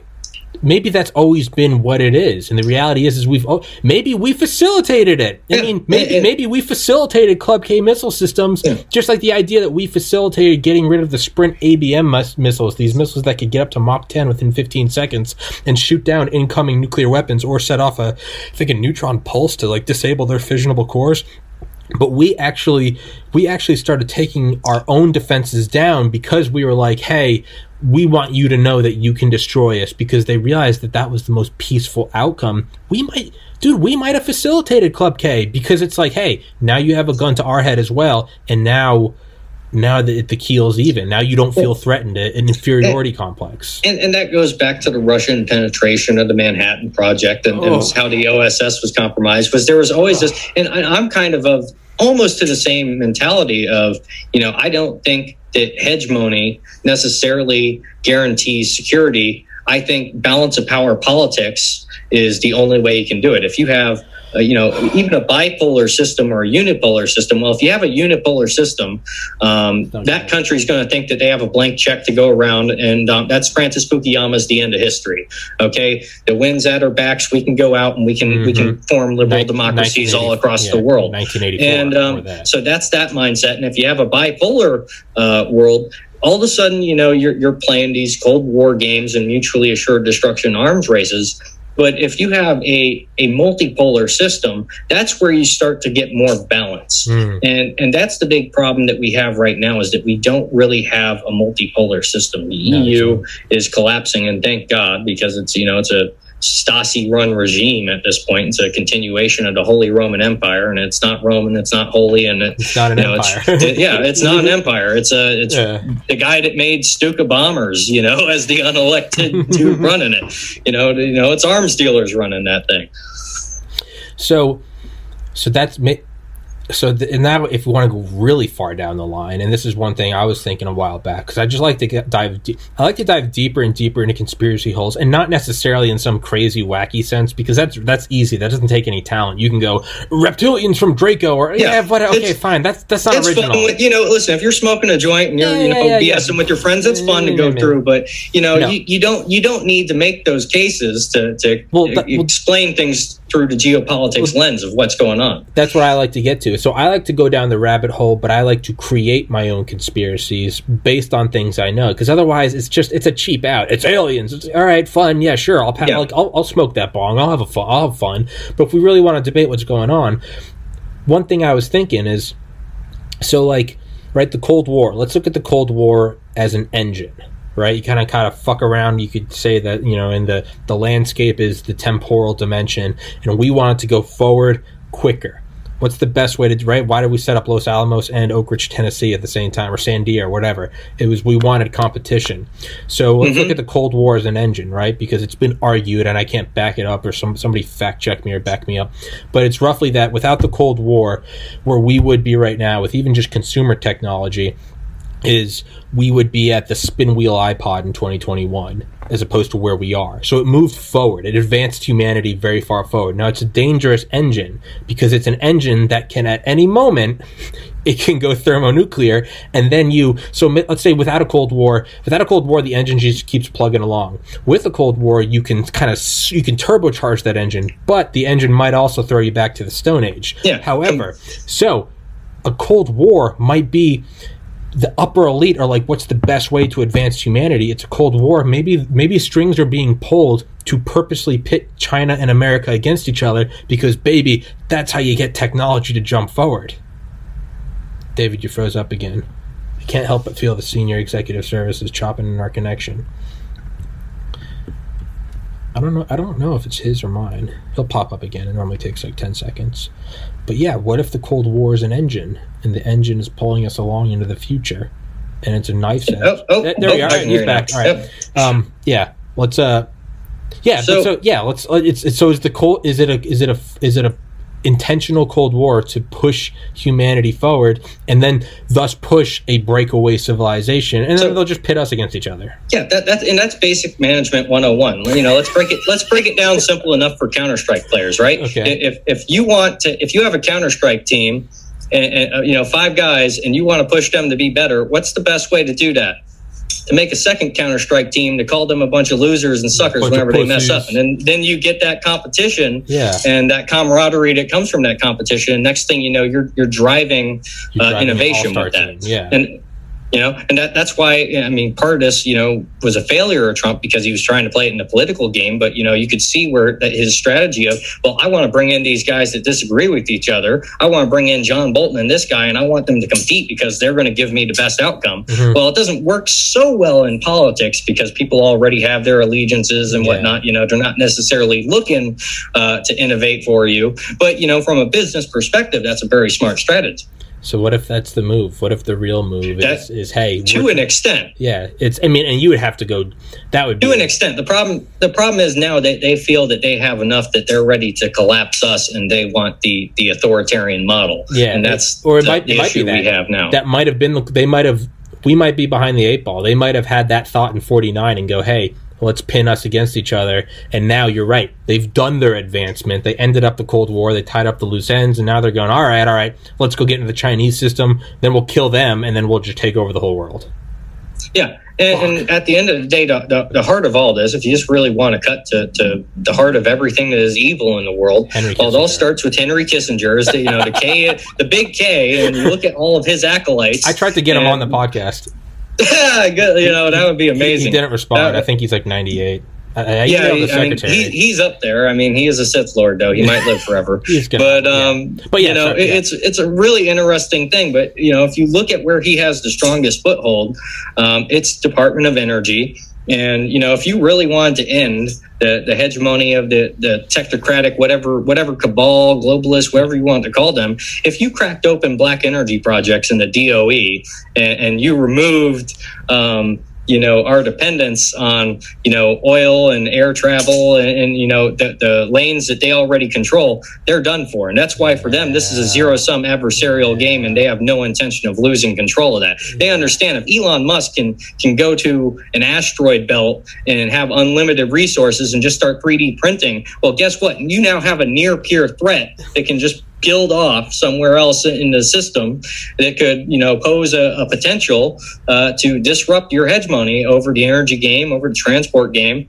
The Expanse, I don't know how the latest season, but the first couple seasons of The Expanse was actually pretty good because the whole idea is you had these guys that went to Mars to terraform Mars, and because of how much work went into terraforming Mars and making it a livable place, they were just this incredibly nationalistic. They had this really frontier, hardworking spirit, but they're very cohesive. It's not quite fascist, but it might seem a little fascist just because of that mindset. And then meanwhile on Earth, you kind of have like there's this uppity elite that are kind of running everything, and things look all right. They're behind the ball because they haven't had to work as hard as the Martians. And then the peasant class has just been on UBI for God knows how long, and they're completely out of it. Yeah. And that's their biggest fear, really, is some guy like Elon being able to just, hey, I'm going to form my own breakaway civilization. Eventually, he's going to become a near-peer threat to their system. Or they have Elon go build it. And then they have him already, yeah. Yeah, or they have him already, and part of the people in the first colony are going to be fucking like CIA. They've got the back door in his chip, and they're just ready to activate him. CIA, SAD agents, they're going over there. They're soldiers as spies, as astronauts, right? They're going over there, and as soon as he's got... What I think it's going to come to is we're probably going to see in like the next 20 years some like Elysium type. We're going to see some low Earth like elite getaways, and that's where they're going to rule from, is literally out of our own biosphere. But maybe that's the thing, is you pit this whole thing forward to grow. I mean, and you know what? And this will have to be another podcast for another time because we got to wrap this one up. But are you okay with wrapping this one up soon? Oh yeah. You sure? I mean, listen, I'm here. Like, you have me for the rest of the day if you want. If you want to cut it, Oh shit! I thought I was keeping you. Oh no! For me, the only thing I would be doing for the rest of the day is playing with like rangefinders and wind meters and learning new toys. But sun's going down. I can do that some other time. Fuck yeah! So I was thinking like, fuck. What was I gonna say? Yeah. So I was thinking, and this is an idea. Is the person in charge or the group in charge, do they even know they're in charge? And I'll set it out as this, and then I got to go piss, so I'm going to give you the screen. But it's like, I'm thinking of like a video game, right? In a video, let's say Far Cry, and I kill all the enemies at an outpost. The game tells me when I killed all of the enemies, so I can stop crouching around. I can stand up and just walk around. That's not the case in the world. So when you get to the top spot, when you have the deepest bunker and the best supercomputer and the most generals on your side, no one goes, you are now in the lead. You don't know. So does the group that's in charge even know they're in charge?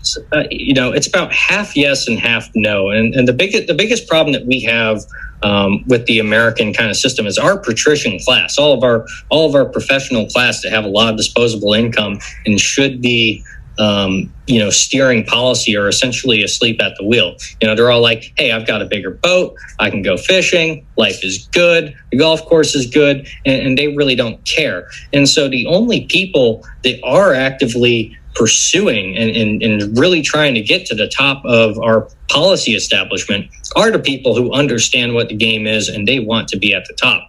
And so that's essentially where we're at right now, is that we have the people that should be the true elite of the country, the real people that should be steering our policy, are just asleep at the wheel, and everyone else is essentially a full-on, I call them, theater psychopaths, with law degrees. Yeah. It's like that corny Harry Potter quote, though. It's like, whoever wants to be a leader probably shouldn't be a leader. Right? Yeah, it's they're usually the biggest asshole in the room, and the guy you want to be running things is that quiet guy that knows his shit. Yeah, and he doesn't. He's got shit that he wants to do. He doesn't necessarily want to babysit people. He doesn't want. You know what? It's the guy who, like, I'm okay with having a ton of guns. This is the guy who doesn't give a shit if I have a ton of guns. It's when someone's like, "You shouldn't have those," that I'm like, when you tell me I shouldn't have one, it makes me want to have one. When you tell me I want more for my friends, because now I feel like it's like, before this I was indifferent to locking my door, but when you came by and said, "Stop locking your door, fascist," now I'm like, okay, I'm going to lock my door, and I'm going to put a couch in front of it, you fucking weirdo. It's right. So it's like, it's those that want to be in charge, but that's not really a discussion. That's just a kind of a weird talking point to hammer into the ground. But yeah, it almost seems like whoever is in charge doesn't even know they're in, because they're like, the whole thing is this weird shell game, and it's all shadows and fog and mirrors, and it's like, once you are in charge, like, you don't, right? Because in like a nuclear war, right? Well, let's say we went around and we were trying to take out the last Russian submarine. At a certain point, it's like you get 4 pigs, or you get 3 pigs, and you label them 1, 2, and 4, and then you let them go. Everyone's gonna keep looking for the third, and it doesn't exist. If you're looking for that last Russian submarine, they might all be gone, but you're still scouring the Marianas Trench, and it's not there, right? So, is that the case, right? So, like Hitman, I walk around on Hitman, I just kill everybody on the map. And it's even worse than that now, actually, because what the Chinese are doing now, they're building essentially the same kind of micro reactors you put in a submarine. They're essentially building nuclear underwater drones, and their idea is they'll just drop them off and leave them there, and when the time's right, activate them and send them out, to go do something.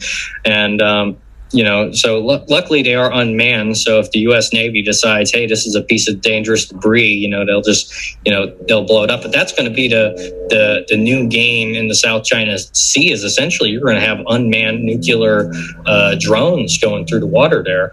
And that's going to be one of the cat and mouse games. And the goal of that's going to be like, hey, if we can tie up all the resources chasing this, and then we're slipping Cub K style, covert systems out the back and staging them in the Caribbean, sleight of hand.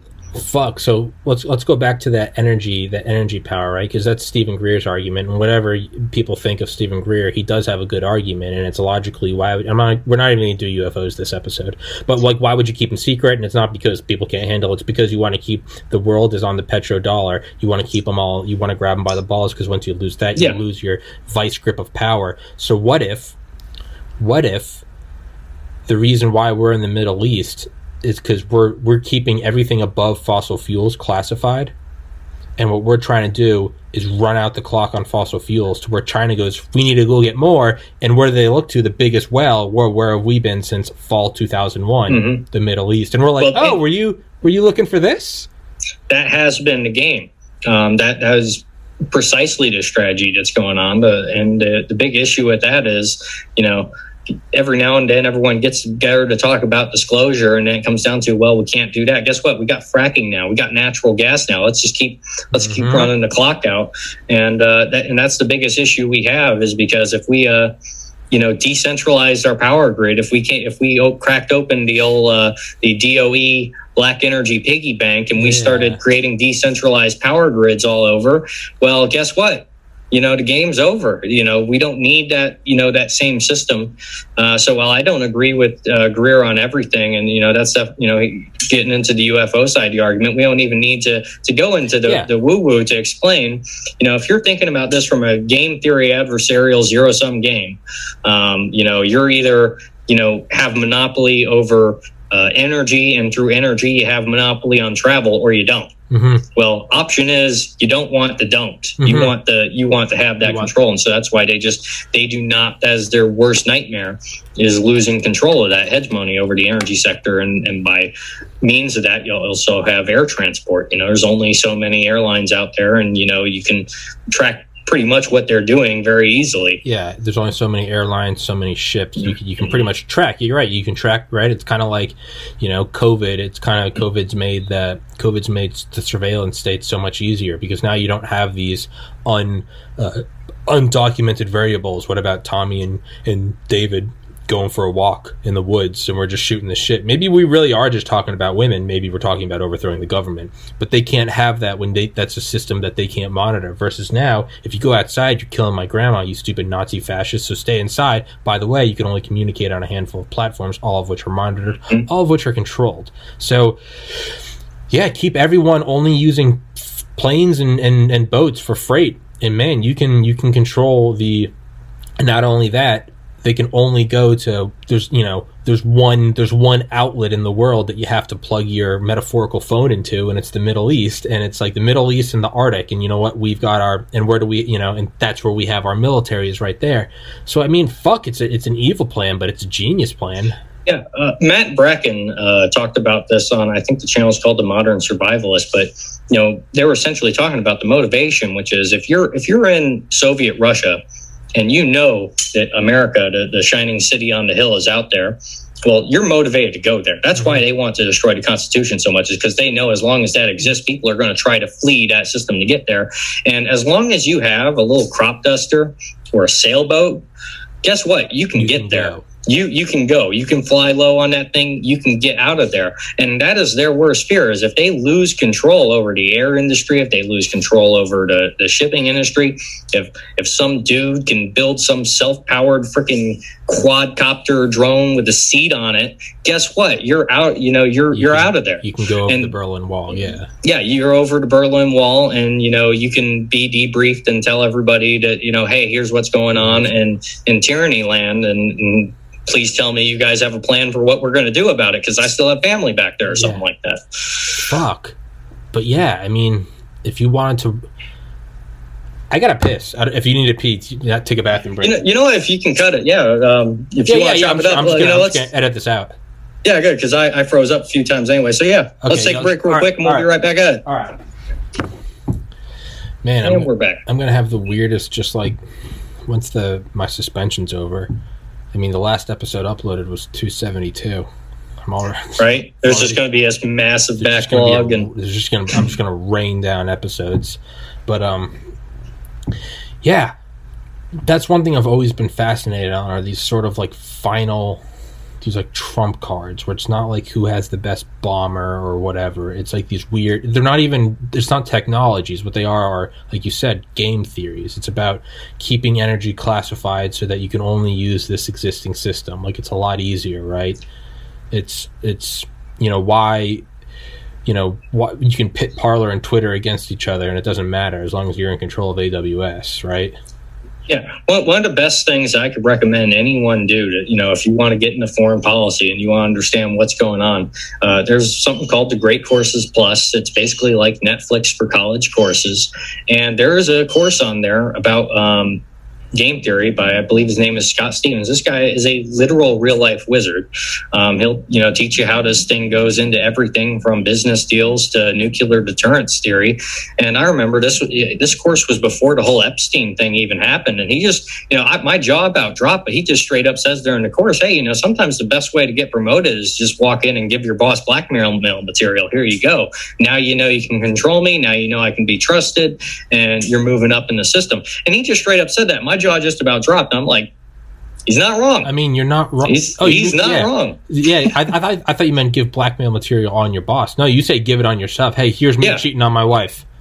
You've given him the gun. You've given him the gun. Exactly. It's like, I would love to send, dick pics to Patrick Ho, or as Hunter Biden would say, China's motherfucking spy chief. Yeah. And get a $50,000 a month, energy gig in Ukraine, or whatever. 2 ways but, to skin a cat. Like, I would love that gig. Hey, I'd trade some dirty pics for that. Yeah. Dude, yeah. I mean, there's got. it almost seems that's kind of like a real life sell your soul to the devil thing, right? And it's that term didn't come from nowhere. Yeah, but man, like if there isn't a part of me that's like, there's like a deep internal part of me that's just like despises that. Like I'd rather have to claw myself up the podcast empire. It is the lowest form of cowardice and the scum available. And unfortunately, that blackmail is the glue that, holds everything together. And it's the only concrete way you can know, hey, I can trust this guy because if he goes, if you go in with blackmail, I mean, that's modern day. I was just taking orders. That's modern day. I was just telling them I just drove the trains. And you look at what's going on, in our foreign policy establishment and everything. That's essentially what it is. You see all these. I actually would go as far as to say they're grooming autistic people in a lot of these think tanks. You see, some of them that actually know what's going on, and some of these people are just the most awkward guys you've ever met in your life. And they can argue academic nomenclature all day, but they don't understand the difference between, they use the term state capitalism all the time, but they'll never say communism when they're talking about China. It's like, they're playing these weird, games where essentially you're taking the next generation, you're controlling all the language they see and they hear, and you're like removing the concept of like, hey, this is a communist country, even though it's called the CCP. What they're doing is state capitalism. And it's like, I remember, I forget if it was Brookings Institution or one of the nerd think tanks. And, I heard one of them even say, there's also a party element to this state capitalism. Like, do you even understand what the hell you just said?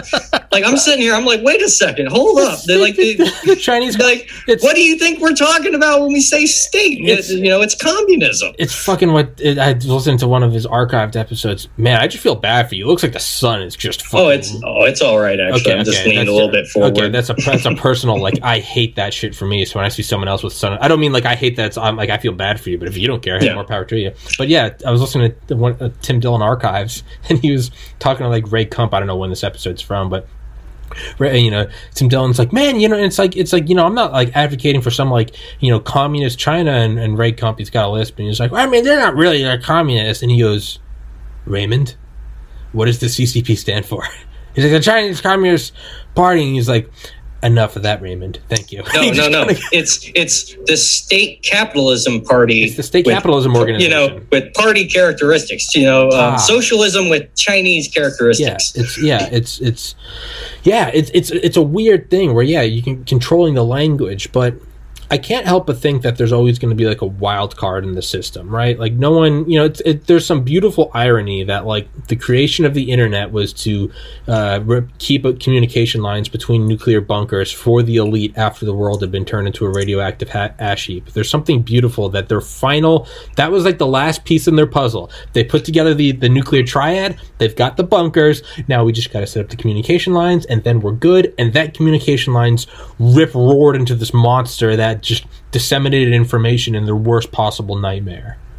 I can't help but think there's going to be another something like that. I don't know what it could possibly be. So that's why I say God bless James O'Keefe and Project Veritas, because when there's wild cards out there and they can go to Veritas Tips at Proton Mail and talk to someone like James O'Keefe and they can blow that up, that's the deterrence factor that we need. Yeah. If we have those wild cards that have the balls to stand up when they're in their position and put pressure on the people that need to have pressure put on them, it's that fear of, hey, the enemy, they want to turn 1 in 3 into a government informant, essentially. Mm-hmm. That's the old school communist method. Yeah. Our goal needs to turn, 2 out of 3 into investigative journalists and whistleblowers. Yeah. That's and once we start doing that, and you see James O'Keefe, I know when he was on like Tim Pool's show and whatnot, you hear him say this, it's about they want to create that atmosphere of fear in us where we're afraid of what we're going to say and how that's going to be blowing back on us. Well, we need to create that same thing where they're sitting there thinking, hey, if I ban this dude, if I do this incredibly immoral thing, is he talking to Project Veritas? That's what I keep saying. That dude looking over, and that's how we get out of this. You gotta be, it's Project Veritas. And the reason why they hate Project Veritas is because all it is a video of the person. It's not, hey, I heard that this was he's a not video putting opinions in, and a cute alpaca. Don't forget the cute alpaca. The retracto, the alpaca. Yeah, right. It's retracto. But like, yeah, that's the thing that like my liberal friends' heads, they're always torn apart. Well, James O'Keefe, he's known to, and I'm like, what did the video show at timestamp 1 minute 53 seconds? Just what did it show? I'm like, I don't want anything else.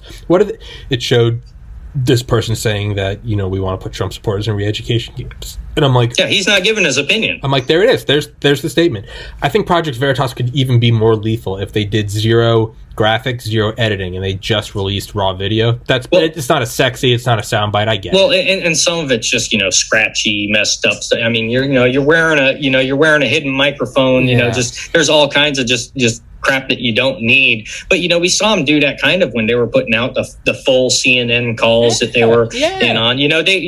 When that's an available option, they did do that. And by the way, when he called into the CNN meeting, that was one of the funniest things I've ever seen him on. Yeah, that was true, brilliant James O'Keefe Basham right there. They need to get a fucking NSA informant. That's what they need. God hope that they already have one or some of them, because we need somebody that is starting to go after the handlers rather than constantly. If there's one thing that and this is just the 40K nerd and the Counter-Strike player in me, and I'm sure the guys you talk to, you hear the same thing from them all the time. I don't like being reactive. I like being proactive. I like setting. One of my favorite Don the Pleb episodes, he was just recently talking about tempo. If they want to set if they want to come at us with a uncomfortable set of terms, looking to make our lives uncomfortable, let's lean into that and let's accelerate the tempo to something that we know that they can't keep up with. Your terms are acceptable. Yeah, right. Exactly. Your terms are acceptable. Let's see who's better at the game. Yeah, it's let's turn it up a notch. It's like, you really want to dance? It's kind of like, I think it was what's his name? I had him on my podcast. It's Sam. He's got the intelligence. He's a former intel. I've had him on several times. Now I'm just having like a stroke. I got to find this out, or it's gonna destroy my brain. That's good for me, because if I haven't seen it already, I'll definitely want to go back and watch that. Yeah, it's Culper, Culper. Okay. Yeah, I had him on with Ted I and Don and Dale, and it was one of those. Is he with Forward Observer? Is that his? Yeah. Okay. Yeah, I've seen him. Yeah. Yeah, I remember him saying he was like the left views violence as a dial, and the right views it as a light switch. And maybe that's what we need, is to just hey, YouTube, don't fucking ban me. I'm not calling for violence. They've taken down episodes saying I'm calling for violence. Yeah. And I'm like, no, I'm not. I'm just...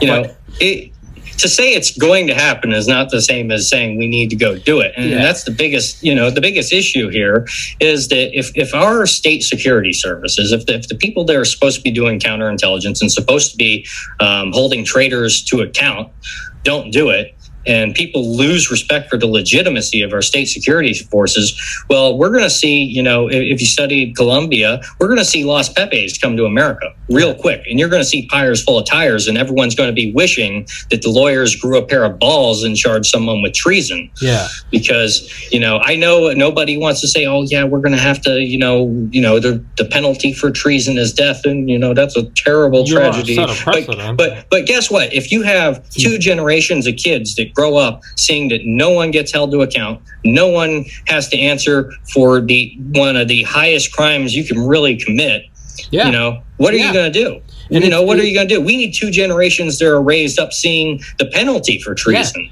so that they know not to do that. I was talking to one of the guys I've had on from the Special Activities Division, and that's what he was saying. And he was like, you say it in 2021, you're like, the penalty for treason is death, and people are like, aren't we a little more civilized than that? And hey, I do understand that argument. Like, aren't we above that? Yeah, it goes right into deterrence theory. It does, but at the same time, it's like, man, like, I can't touch this because I want to put this episode on YouTube, so I can't touch this. When you have debatable debacles perhaps occurring around November 3rd and nothing happens, and every court, every check and balance just says, pass the buck, we don't have to deal with this. Well, guess what? Now you have over 70 million Americans who are totally fed up with the system, who have been watching all of these GS 15 plus pay grade guys just get away with murder, essentially. And guess what? We're seeing rising crime. We're seeing rising suicide statistics. We're seeing people just say, fuck it, the whole system's broke. And, 2 generations from now, it's going to be gangland Juarez, because, guess what? Violence is the supreme authority that all other authority derives from. And if you have young punks growing up that don't learn to respect who the big chief is, well, they're going to try to become the big chief and the tribal leader. And guess what? That means you're going and you're finding the family of whoever your near peer competitor is, and you're sticking them in a pile of tires. Yeah. And that's what it's going to come down to if our institutions, don't stop worrying about protecting the institution and start worrying about protecting the Constitution. Yeah. That's the biggest problem right now, is that our entire GS 15 plus, senior executive class, their loyalty is to institutions, not the Constitution. Yeah. If you grow up talking back to your mom and your dad never puts you in place, all of a sudden you're away at college or something, and you're going to start talking back to some bouncer, and you're going to get laid the fuck out. Or worse, you're going to be talking back to someone later in life, and you're going to get a knife between your ribs, and you're going to bleed out on the street in Panama City, and it's because you never learned to shut the fuck up. When it's due to shut up. When it's due to shut up. That doesn't mean be a pussy with no spine.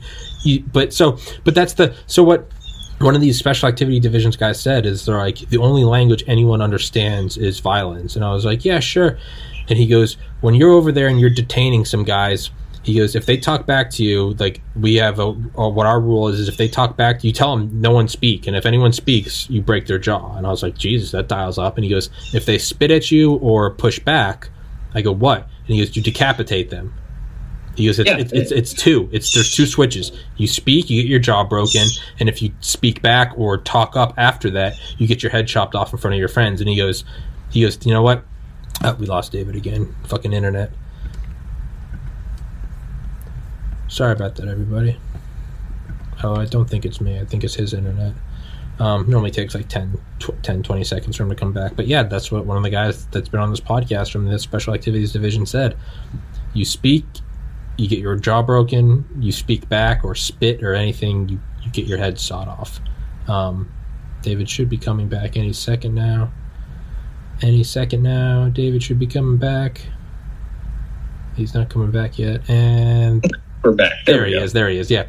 It's but yeah, they're saying, that's the only thing that people understand, and it's a brutal truth. But I mean, it's like, dude, it's like, what led Hitler to suicide? And it wasn't like we should stop. It was Soviet rain, right? It was the rain being artillery. What led Hirohito to giving up? It wasn't, okay, these Americans make a good point. No, it was the land of the rising sun having a second rising sun, the supreme authority on the 6th and the 9th. Which is always violence. It's I mean, it's a brutal thing. But I mean, look, and when we say that doesn't mean that that's like what you and I want.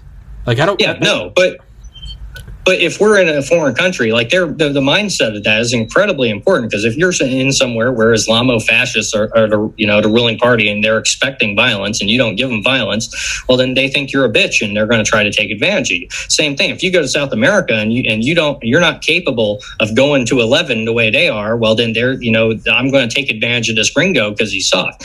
And that might be extreme when we're talking about what we're doing inside the continental United States, but you scale that down, it's the same thing. If you have 36 people that are basically committing treason and nothing happens to any of them, guess what? You're about to have 60 people committing treason, because it turns out that's a very profitable business. Mm-hmm. At the end of the day, if you don't have the supreme authority, the same way gold is supposed to back currency, or hard assets supposed to back a fiat currency, if you don't have, the capability to enforce the order that you're giving with violence, well, then all you're doing by giving an order is challenging and putting a little line in the sand and saying, hey, don't cross that line. Yeah. And if that person thinks you're a bitch, they're coming across that line. Yeah, it doesn't matter, right? It's like when we went in to have the Japanese sign the treaty, we didn't go in there like, all right, it's over. We went in there with battleships pointing all of their guns at the city.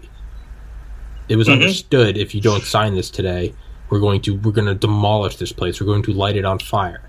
And it's an unfortunate truth, but it's what reality. Look, it's an unfortunate truth that gravity exists. It's an unfortunate truth that the oxidative stress of breathing eventually will kill you after 100 years. It's the tragedy of great power politics, which is why I really hope you get John Mearsheimer on. Because he wrote the literal book on that. He hasn't emailed me back yet. I think he's playing hard to get. He's playing power politics on me. But I think I'll get him, man. Enough people. If I don't get him, what I do is I wait a little bit. And then I keep building up the podcast, get more episodes, I get bigger guests. Because now there's this sort of like legitimacy I can have when it's like I'm like, look who I've had on, look how many authors I've had on. And they start to go, oh, okay. So there's this whole like power, there's this whole like, I'm learning there's this whole like game theory and tactic of the podcast itself. Oh yeah, and one guy to study on that, and he gets into a lot of the woo woo, but he also gets into a lot of good stuff. Is Greg Carlwood at the higher side? Yeah, THC. I love THC, and when I first discovered it, I'm looking through his backlog and I'm seeing all these high profile names and I'm seeing all these people he's had on there, and I'm like, holy crap, how have I not found this guy before? And really, I haven't had that same reaction since I found your channel through Don DePleb, and I'm just looking through all the people you've had, and I'm just like, dude, this guy's going to blow up. Yeah, because like you've already, you've got the library already there. I appreciate it, man. It's I thank you for I enjoy hearing that. But yeah, Greg Carlwood, right? It's because when you go through his, you're like, why the fuck, why isn't there more of this? How come you don't hear more of it? And at a certain point I stopped complaining, why don't more people hear of Greg Carlwood, and I just enjoy it. I just stop bitching about how come no one's ever heard of this burger joint. Just enjoy the burger, and they'll get their money. That's kind of how I feel, like kind of how I've visualized this is like, I know it's being suppressed. I know I can't get out there, but the way I look at it is I think the internet is one big forest, and I think every episode I do is 1 gallon of gasoline that I'm just dumping. Whether they let the spark hit it after episode 2 with 2 gallons, or whether they're waiting for episode 380, to me, I'm like, it's just going to blow up that much more. Well, so that's why I would almost encourage, and this is more getting into, if I were in your position, I'd be encouraging, like, you remember the dog whistle of, oh, this is the forbidden hand gesture, right? Well, I'm a former dive master, so this is very important to me for a lot of reasons other than that. But when you can create all of these dog whistles and you can get them to ban all the bigger mainstream legitimate stuff, and it forces people to go to other platforms, and then all of a sudden they come across, you're already pre-set up there, and someone looks through your library, like you've got the kindling and the gasoline poured everywhere, and all you got to do is just wait for them to accelerate that censorship, and it plays right into your hand. That's how that's how I'm trying to go right now. Is I remember back in when all the Boogaloo memes were coming out and whatnot, I was in a lot of the same. I was in a lot of the same Facebook groups. Sam Culper was in some of these groups, and Duncan Lemp was in one of these groups. I don't know if you're familiar with the Duncan Lemp case. Don did a good podcast on this, but when we knew we were all getting banned on Facebook and whatnot, we were debating what platforms to go through, and I suggested Telegram at the time, and everyone was like, LOL, Telegram is fake and gay and all that stuff, we're not going to Telegram. And Duncan Lemp was like, you know what, I'll set up like a server and a forum and everything, and we'll use that. And I was like, all right, well, I'll sign up to help you test that out, and did sign up, all that. And next thing you know, the next thing I heard about Duncan Lemp was Montgomery County PD out in Maryland kicked in his door and shot him in his bed, essentially. And they didn't release the body cam. Don has a stream covering where he went into all that. Yeah, it was an incredibly fucked up case. And unfortunately, now everyone's on Telegram, though. So I did win that argument, not in the way I wanted to, but everyone's there. But back to the point I was trying to make out of this is like, when I see censorship happening on the mainstream platforms, I love it, because I'm sitting here waiting on Telegram. I'm waiting for all the boomers to get driven into the little circles that we're setting up so I can give them the real stuff that we can't talk about on YouTube. So every time they do the censorship campaign and everything, well, guess what? You're playing into the austere religious scholar's hands right there. But that is true, though. That's how I kind of look at it. I'm like, man, because I was I'm friends with this fucking brilliant girl, and so it's after I got banned from YouTube for a week, the first thing I did was I made like a 30-second video where I was just kind of like, fuck this. And then I stitched together the three. So they banned episode 289, saying it was hate speech. And then like a month or two later, they banned episode 291, saying it was hate speech. And then finally they banned episode 370 and said there's a strike against community guidelines for perpetuating misinformation, alleging that glitches and widespread fraud changed the outcome of the 2020 election, which I was unaware is actually hate speech. I didn't know that I was actually raping them by saying that. So that was new to me as I learned. Literally, I mean, I thought I was just talking about an election. You might as well went in dry and put a Club K missile to the back of their head, you know? and that's what they said is they're like, you know, I was like, I thought I was just talking, and they said no, and they showed me videos of me actually raping them to death, and I was like, I don't even remember doing that. So I was like, hey, you know, call a spade, but you know, that's what it is. But so I was like, so I stitched all three of those videos together, made like one 6-hour episode, prefaced it with like a fuck all of you, and I was basically going to kind of go like Allahu Akbar. As soon as my suspension was up, I was just going to upload one that. Allah, we're going against the great Satan. Yeah, and I was just, that's what I was going to go in, and they were going to ban me for 2 weeks. I knew as soon as I put it up, I'd get banned for 2 weeks, and then if I came back and did it a third time, they'd ban me. So I was just going in and pulling the pin, right? But then I was talking to this girl, and she was like, that's retarded. She's like, that's no different than just like virtue signaling to conservatives. She's like, you're not getting anything done by doing that. She was like, stay in their system, go behind enemy lines, and then just put up episode 370, 371, 373 and go, the most previous episodes on Rumble and BitChute, I'm not allowed to put it on YouTube because it's full of hateful and dangerous content. Well, what do people do? You go, huh. You know, it's like when you're a kid and your parents are like, don't play Grand Theft Auto or listen to Eminem. I'm like, I didn't know what either of those were, but those sound like a great time. So let's play San Andreas. That goes back to the, when you know, because I used to be a metalhead and a nerd and everything into that. But, you know, you go back and you look at when all the heavy metal and the hair metal bands had to get, they had to put the parental advisory label on all their albums. And people thought that there was going to be a fight over that. And they were like, nah, slap it on there. That's going to make the kids love it. That was a sign that just said Club Cool. Yeah. And so like the smartest thing you could do, like, you know, if you have like the episode with Claire that gets banned for talking about the forbidden subject, well, the smartest thing you could do is cut a little teaser out that doesn't violate any of the terms of service and be like, hey, guess what? I've got this former CIA person. We're going to be talking about all kinds of cool stuff that we can't talk about here, but you can join us over on Rumble. And we're going to the danger zone. Yeah. And guess what? That right there, you've just created a bridge to get those people onto those alternative platforms that are going to want to see that kind of stuff anyway. And you're maintaining your position on their platform. So that's a smart way to do it. That's what I've decided to do, is not going to go down in a blaze of glory. What I'll do is I'll build my skyscraper in East Berlin, and I'll just start building bridges to West Berlin, and eventually they'll take it down. Eventually, like, that is the end game. But then you have Casus Belli. They made the first move. Yeah, right? So eventually what I'm going to do is just try to filter as many people over as I can. I was also thinking about putting up the forbidden episodes on YouTube. Not re-uploading, because that will get me a quick ban. But in the future, let's say I have Claire on again and we talk about the forbidden forbidden, Jesus Christ in heaven, forbidden subject that can't be named, right? It's the U.S. Tiananmen Square. What I'll do is I was thinking about, why not just upload those episodes when they go up, but I'll go into whenever we talk about that, and I'll just bleep it out, and I'll just put like a... Just have like a Rumble and a BitChute logo, like if you were... No, what I'll do is I'll put YouTube's message, and I'll be like, YouTube has decided that this is hateful content, and I'll just use their words, and I'll be like, for your protection, we will not be airing this on you. It'll just be my voice. I'll be like, if you're hearing this message, it's because this section of the podcast has been bleeped out for your protection. If you're curious, you can go to BitChute and Rumble, and then just have the episode just cut back in, and all of a sudden be like, yeah, and then we'll just start talking about the next topic, but I'll just be beep, beep. Yeah.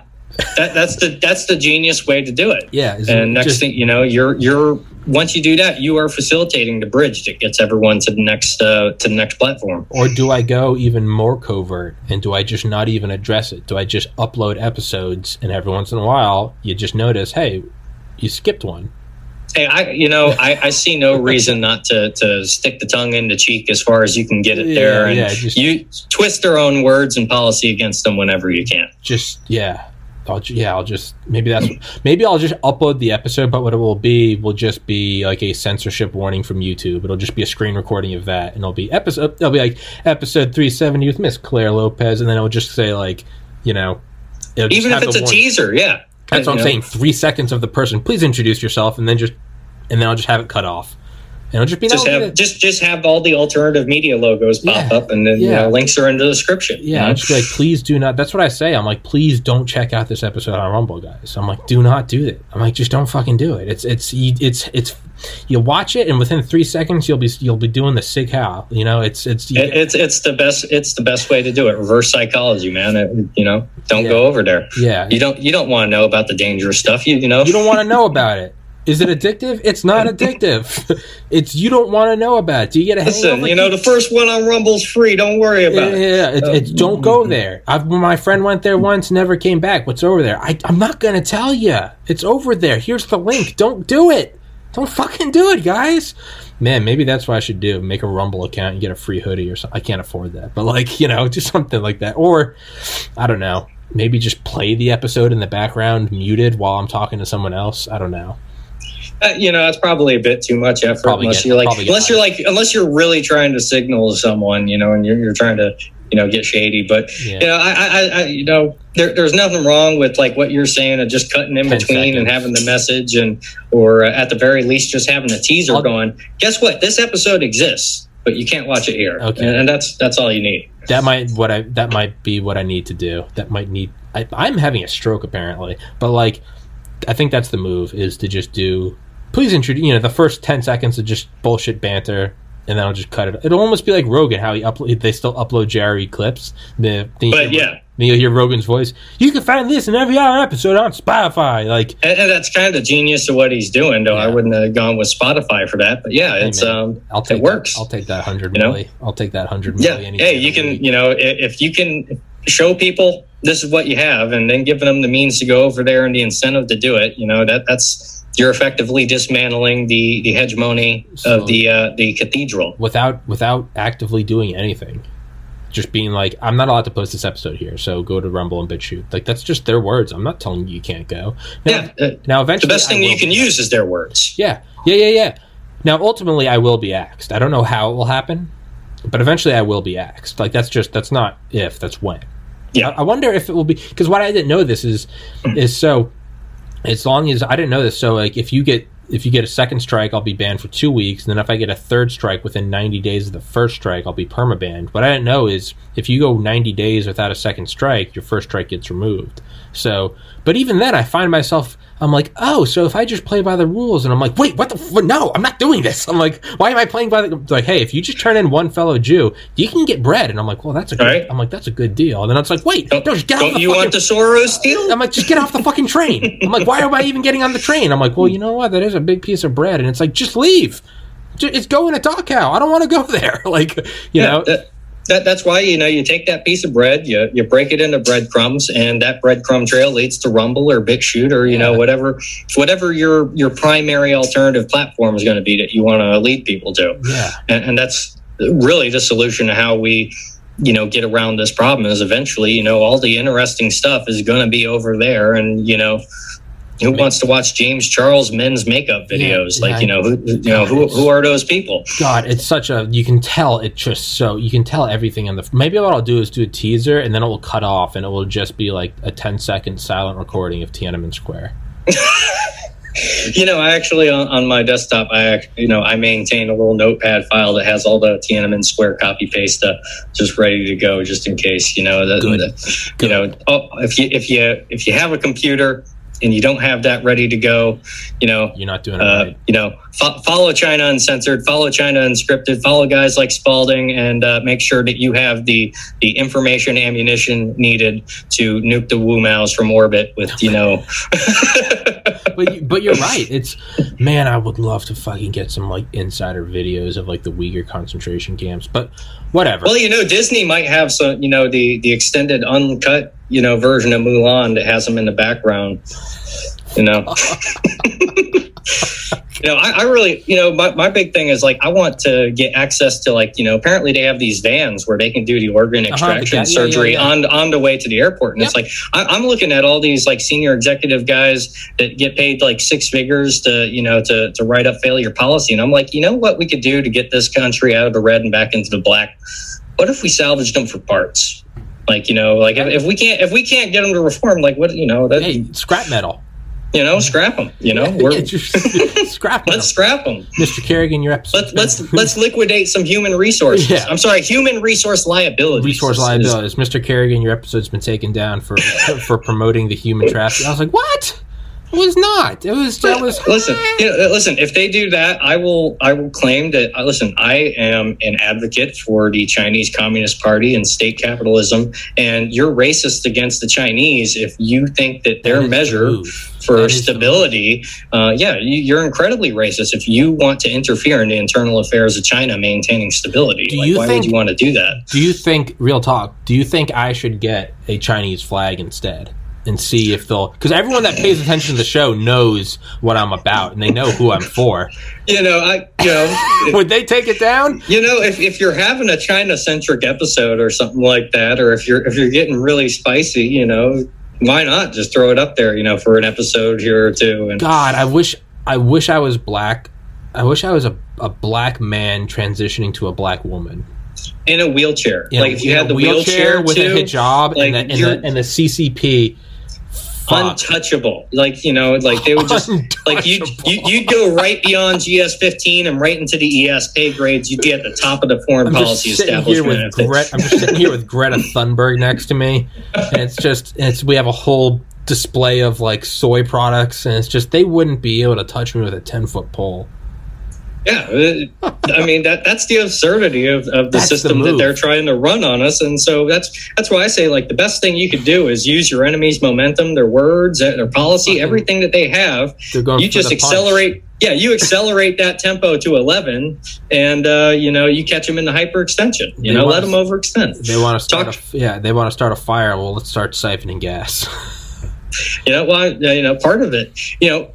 We're actually, in a lot of ways, we're very similar to the situation between Japan and the U.S. right now, because what caused them, I mean, they knew Pearl Harbor and taking us on was a long shot, but also we shut off their gas, and put them, we shut off that gas and we put them in a situation where it's either we push this empire back and pull back, or we go on the offensive. Well, we saw Gimki Fuji's advertisement at the CPAC, which was far better than just about any of the speakers and stuff that they had there, minus James O'Keefe and former president. But Samurai Alliance, man, that dude kind of knows what's going on. Now, of course, they're not going to, go backwards. They're going to go forward, and they're going to take the hit at us. But you look at what they're doing to our energy grid. They're trying to put us on green energy. They're trying to, say, hey, nukes aren't safe. Hey, you can't do this, that, and the other thing. Meanwhile, they're building a string of pearls with nuclear reactors, fracking, natural gas. So, we just have to accept that, what we're doing here is we're dealing with people that they're operating. Yeah, it's unrestricted warfare. They're operating under post-truth politics, and they believe that they are fully allowed to lie to the infidel. It's all taikia for them. Yeah, they do believe it. You can lie about anything. It doesn't matter. But I do like to think that maybe somehow Biden's red-pilling liberals. Well, he's definitely doing that. I mean, you're seeing so much buyer's remorse. What was that? Naomi Wolf or Naomi something like that? That liberal doctor or whatever who went on Tucker. And you're seeing that right now. And I just love to mock all the Bernie bros, just be like, hey, is this what you wanted? Is this really what you wanted? Because this is what you got now. What's going to be the red pill is when left-leaning people start coming out and saying, what the fuck, why are we bombing Syria? How come we didn't get our student debt fucking forgiven? How come we didn't get stimulus checks? And then when they get banned for hate speech. Well, that, to an extent, that's already happening. And, actually, so a lot. The problem with the communists is that so many of them are actually flipping over to hey, you know what? Let's keep bombing the Middle East because these Kurds might give us a communist utopia over there that we can run out of. I mean, we laugh, but, the hardest Antifa has to offer, that's how they think, is that, if you're going to go to a training camp and do that kind of stuff, well, you have the Kurds. They're kind of already commie sympathetic. And, so they're kind of coming around to this whole let's bomb the Middle East thing. Never thought that would happen. I mean, they're still incredibly. You'd think that for how anti-Israel they are, they would get nuked, but they don't. Man, it's the most fucking insane. I also like the red pill of their whole dictator Trump narrative. You can't vote out the worst dictator I've ever seen in my life. God, I wish he would have done some dictator thing. You can't vote out a dictator. And man, what a Nazi! Who the fuck who the fuck like recognizes Jerusalem or whatever the fuck he did? Move the embassy to Jerusalem. Yeah, Tel Aviv to Jerusalem. Yeah, it's and it's just. Yeah, it kind of at a certain point, it's like whatever they ban, like is fire. Right? Yeah, it's whatever the old term over to target. When are you getting the most flack? You're over it. Yeah, it's when an image is blurred on Instagram, it's of a big titty hoe in like yoga pants, right? It's a good image. And this should be basic bitch shit that they get. It's the Streisand effect. Yeah, there's no other way around it, and they just for them you'd think they would be smart enough to go around that, and because if you keep it in the best way to deal with something, we all know where the term conspiracy theory originated from. The best thing to do if you want to shut something down is not to shut it down. You should encourage it, and then you should add bullshit on top of that. Yeah, man, it's the reptilians. There's aliens, and conspiracy. You throw around all that kind of stuff, and that's how you discredit something. You discredit it by putting in, you go so overt that's covert. You make so much white noise that you can't figure out, what's actually going on there. And, they fortunately, a lot of the button pushers, I was going to say trigger pullers, but the ban hammer button pushers that are coming after us, they're so petty, they're so in this reactive rage mindset that they don't think about the Streisand effect. They don't think about how every time they ban someone, they're driving, people who are, they were normies yesterday, but they're about to come somewhere where a guy like me can try to radicalize them a little bit, try to, push them around the path. You're putting them in a position now where they're seeking out a location where I can speak freely and say whatever I want. I can talk about the senior executive service. I can talk about the forbidden subjects. I can talk about all that stuff on a place like Telegram, or others. And if they nuke Telegram, we'll all be somewhere else. Yeah, the most. What you would do if you were in their, if I was in their position, I wouldn't ban a single thing. I'd let all the I'd let Plandemic, I'd let Absolute Proof, Michael and I'd let them all up. Don't put labels on them. Don't put. I'd show up to their events either pissed drunk, actually drunk, or pretending to be pissed drunk, and I would just be yelling to you most of the time. I totally back this guy, and it's all the alien. Like I would be trying to make his followers look like a bunch of lunatics. That's what we'd try to be doing if I was trying to discredit these people. And they don't know how to do that anymore. I would make the stories trend, be like the far right thinks that Biden is a Chinese communist agent instead of squashing everything. Yeah, ridicule and mock. Don't cover it up. If your wife's cheating on you, and you get, or whatever, if your husband's cheating on you, whatever the fuck, if your gender fluid foxkin's cheating on you, or you're cheating on your gender fluid foxkin, man, the last thing you do is they go for your phone and you go, you can't look at my phone. And they go, can I see your laptop? You go, you can't look at my laptop. And it's like, can I see your iPad? You're like, no. And it's like, okay, well, why not? What you would do is be like, knock yourself out. Yeah, that as soon as something like that happens, like I'm a Warhammer 40K nerd at heart. I like playing. I grew up with things like Dark Heresy. So for me, that's just like, congratulations, you've just put me in Lord Inquisitor mode, and now I'm like doubly curious about not only everything that's being covered up, but I want to know everything about your life. I want to know the other shit. Now I'm interested in the other shit. Yeah, now I just want to pull this thread until the pants come off. Yeah, and you know what? They'll be smart. They'll be smart if they start covering up UFO conspiracies. That would be a smart move by them. Because it would kind of be the same muddy the waters, right? Once again, get people chasing after swamp gas and weather balloons rather than looking at... If they're banning reptilians and they're also banning Plandemic, it's all just fucking... Look at the swamp gas and the weather balloons. Look at the puppets in D.C. Don't look at the policymakers over here. But the thing is they don't think strategically because they truly are foaming at the mouth. Cover it up! And it's like, you got to be cool. But that's So there's a really cool, he does a lot of like stage magic pickpocket stuff, but his name is Apollo Robbins, if I remember correctly. And he's kind of like this ADHD dude.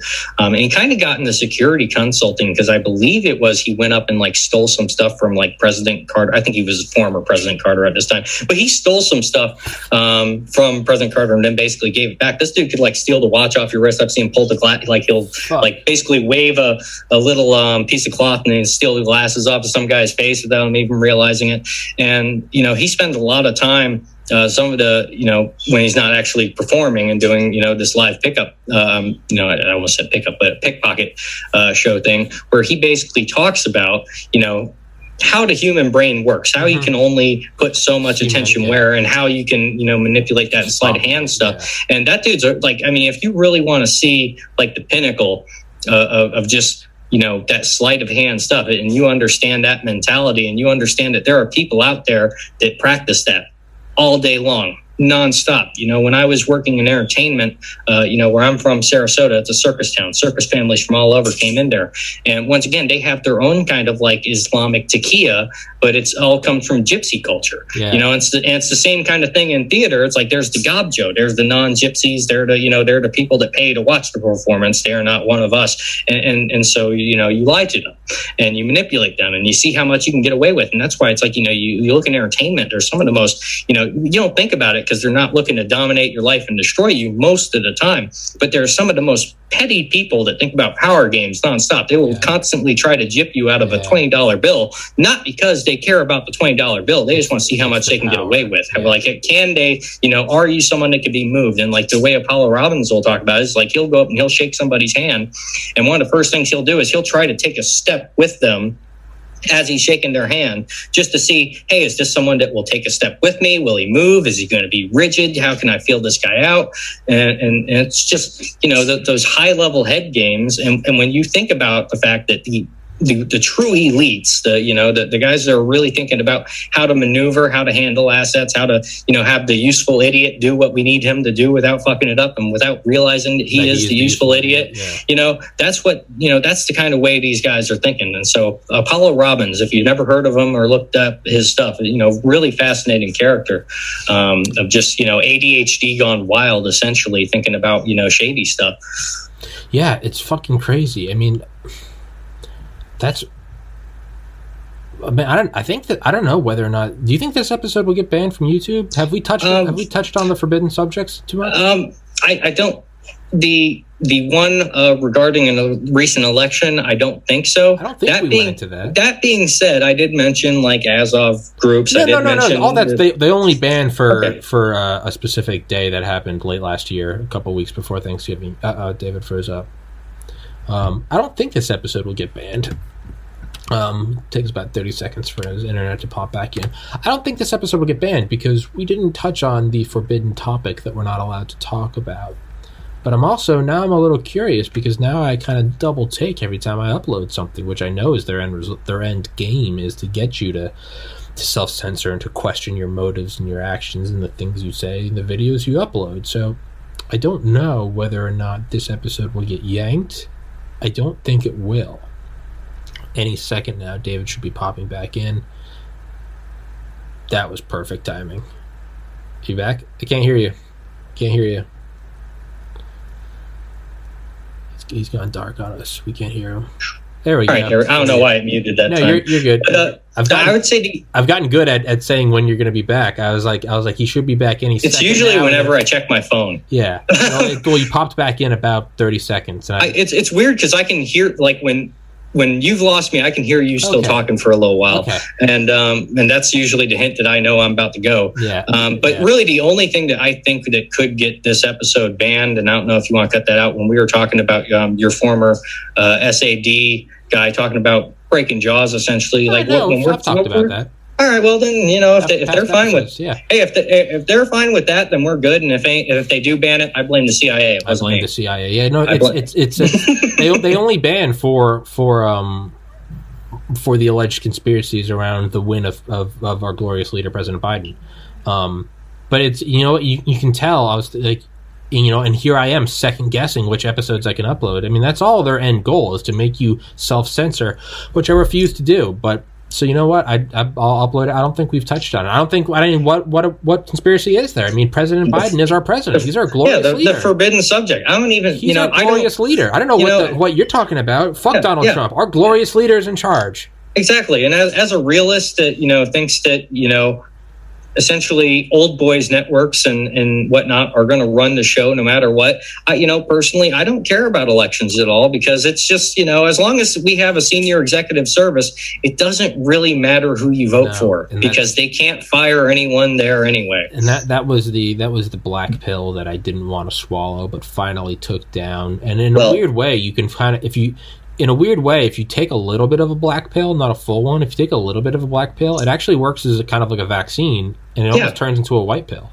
It does, because when you start, once you realize what the senior executive service is, and we stop saying the deep state, and we start, we named a demon, names have power. Yeah. Once we start naming this, we start talking about that. Once we start naming this and talking about it more, it really doesn't matter. That is the white pill, is that, the reason they've gotten away with it for so long is because no one's cared to look. No one knows. Yeah, right. The first thing is admitting you have a problem. Be like, I am an alcoholic and I need to stop. First step.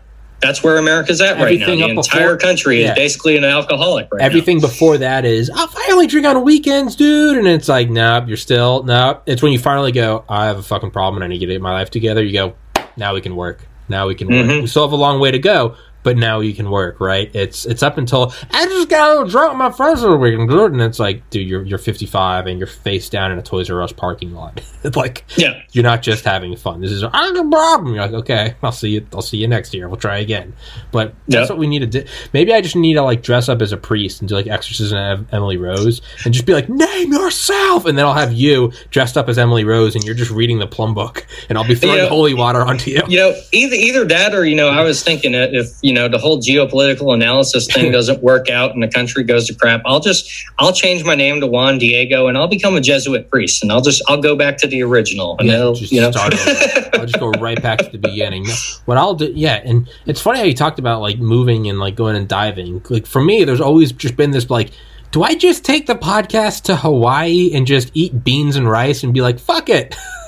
The internet's a little bit shoddy out there sometimes. It's a little bit worse than mine even here right now. But, you could do it. There is. But part of me, it's like going into your boss's office with your blackmail. Part of me is just like, it doesn't matter if it worked. I just couldn't die even being happy. I want to die knowing I fought the system.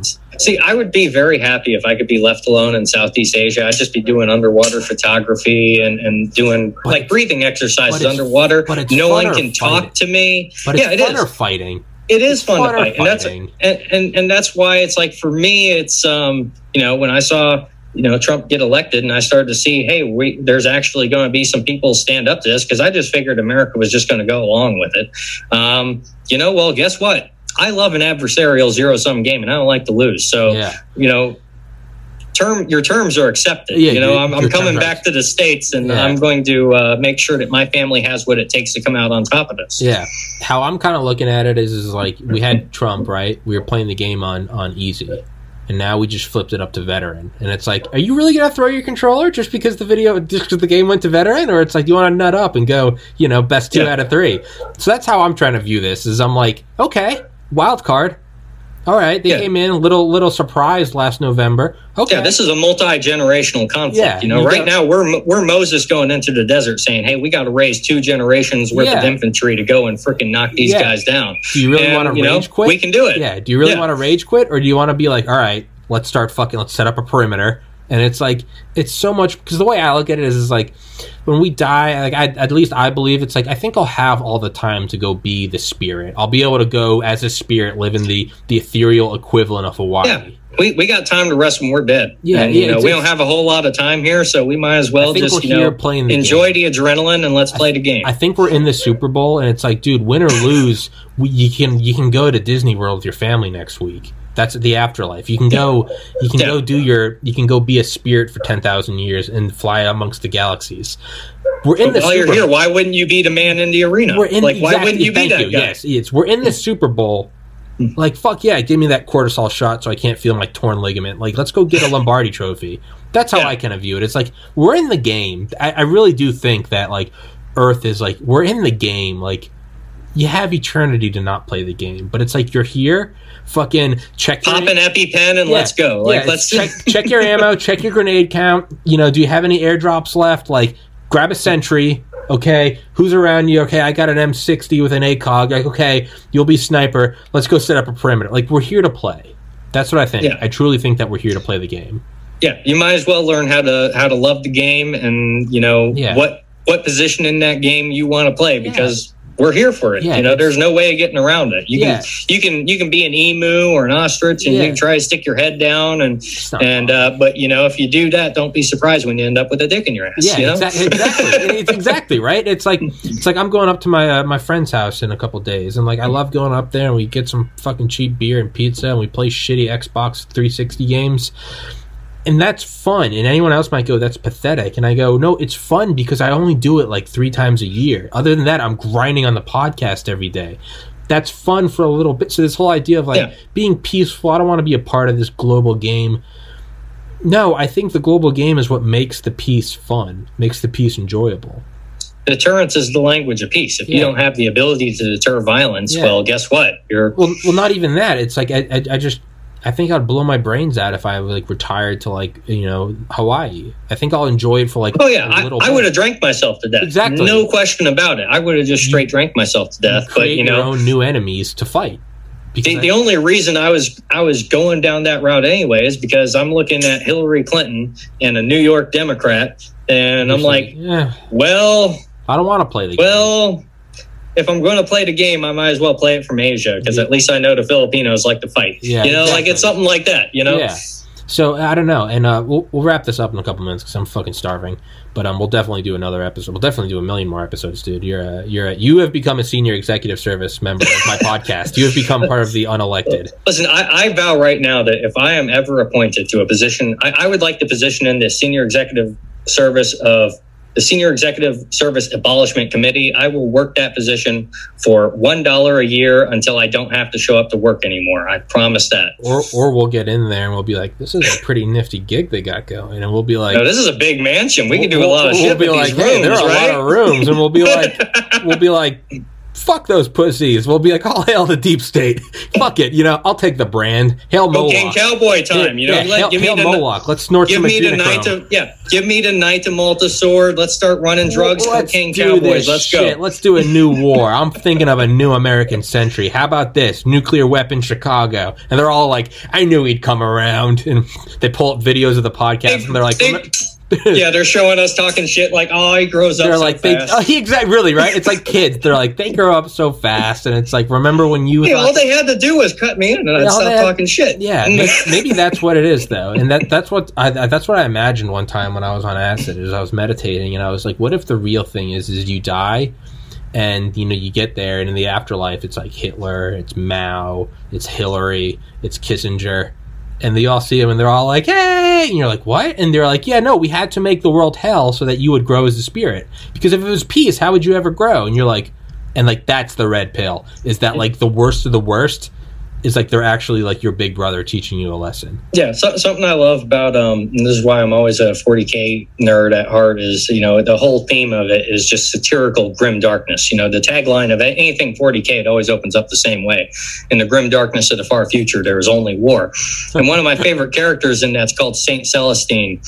And she's basically like this immortal that just kind of keeps coming back. And every time she dies, she has to basically climb up a mountain of her own dead bodies from all the times she's been killed until she, like, you know, and battles demons and stuff, until she gets so badass again that she can just punch back into the materium and start tearing crap up again. Fuck yeah. You know, that's the mindset I like to adopt, is, you know what, there's always going to be a fight. You might as well learn to love it. It's you can't stop the waves. You might as well learn to surf, right? Exactly. I kind of view the world like this, in like almost like a spiritual way, and it's, you know, I was thinking like Navy SEAL, like BUDS, or like Delta Selection, right?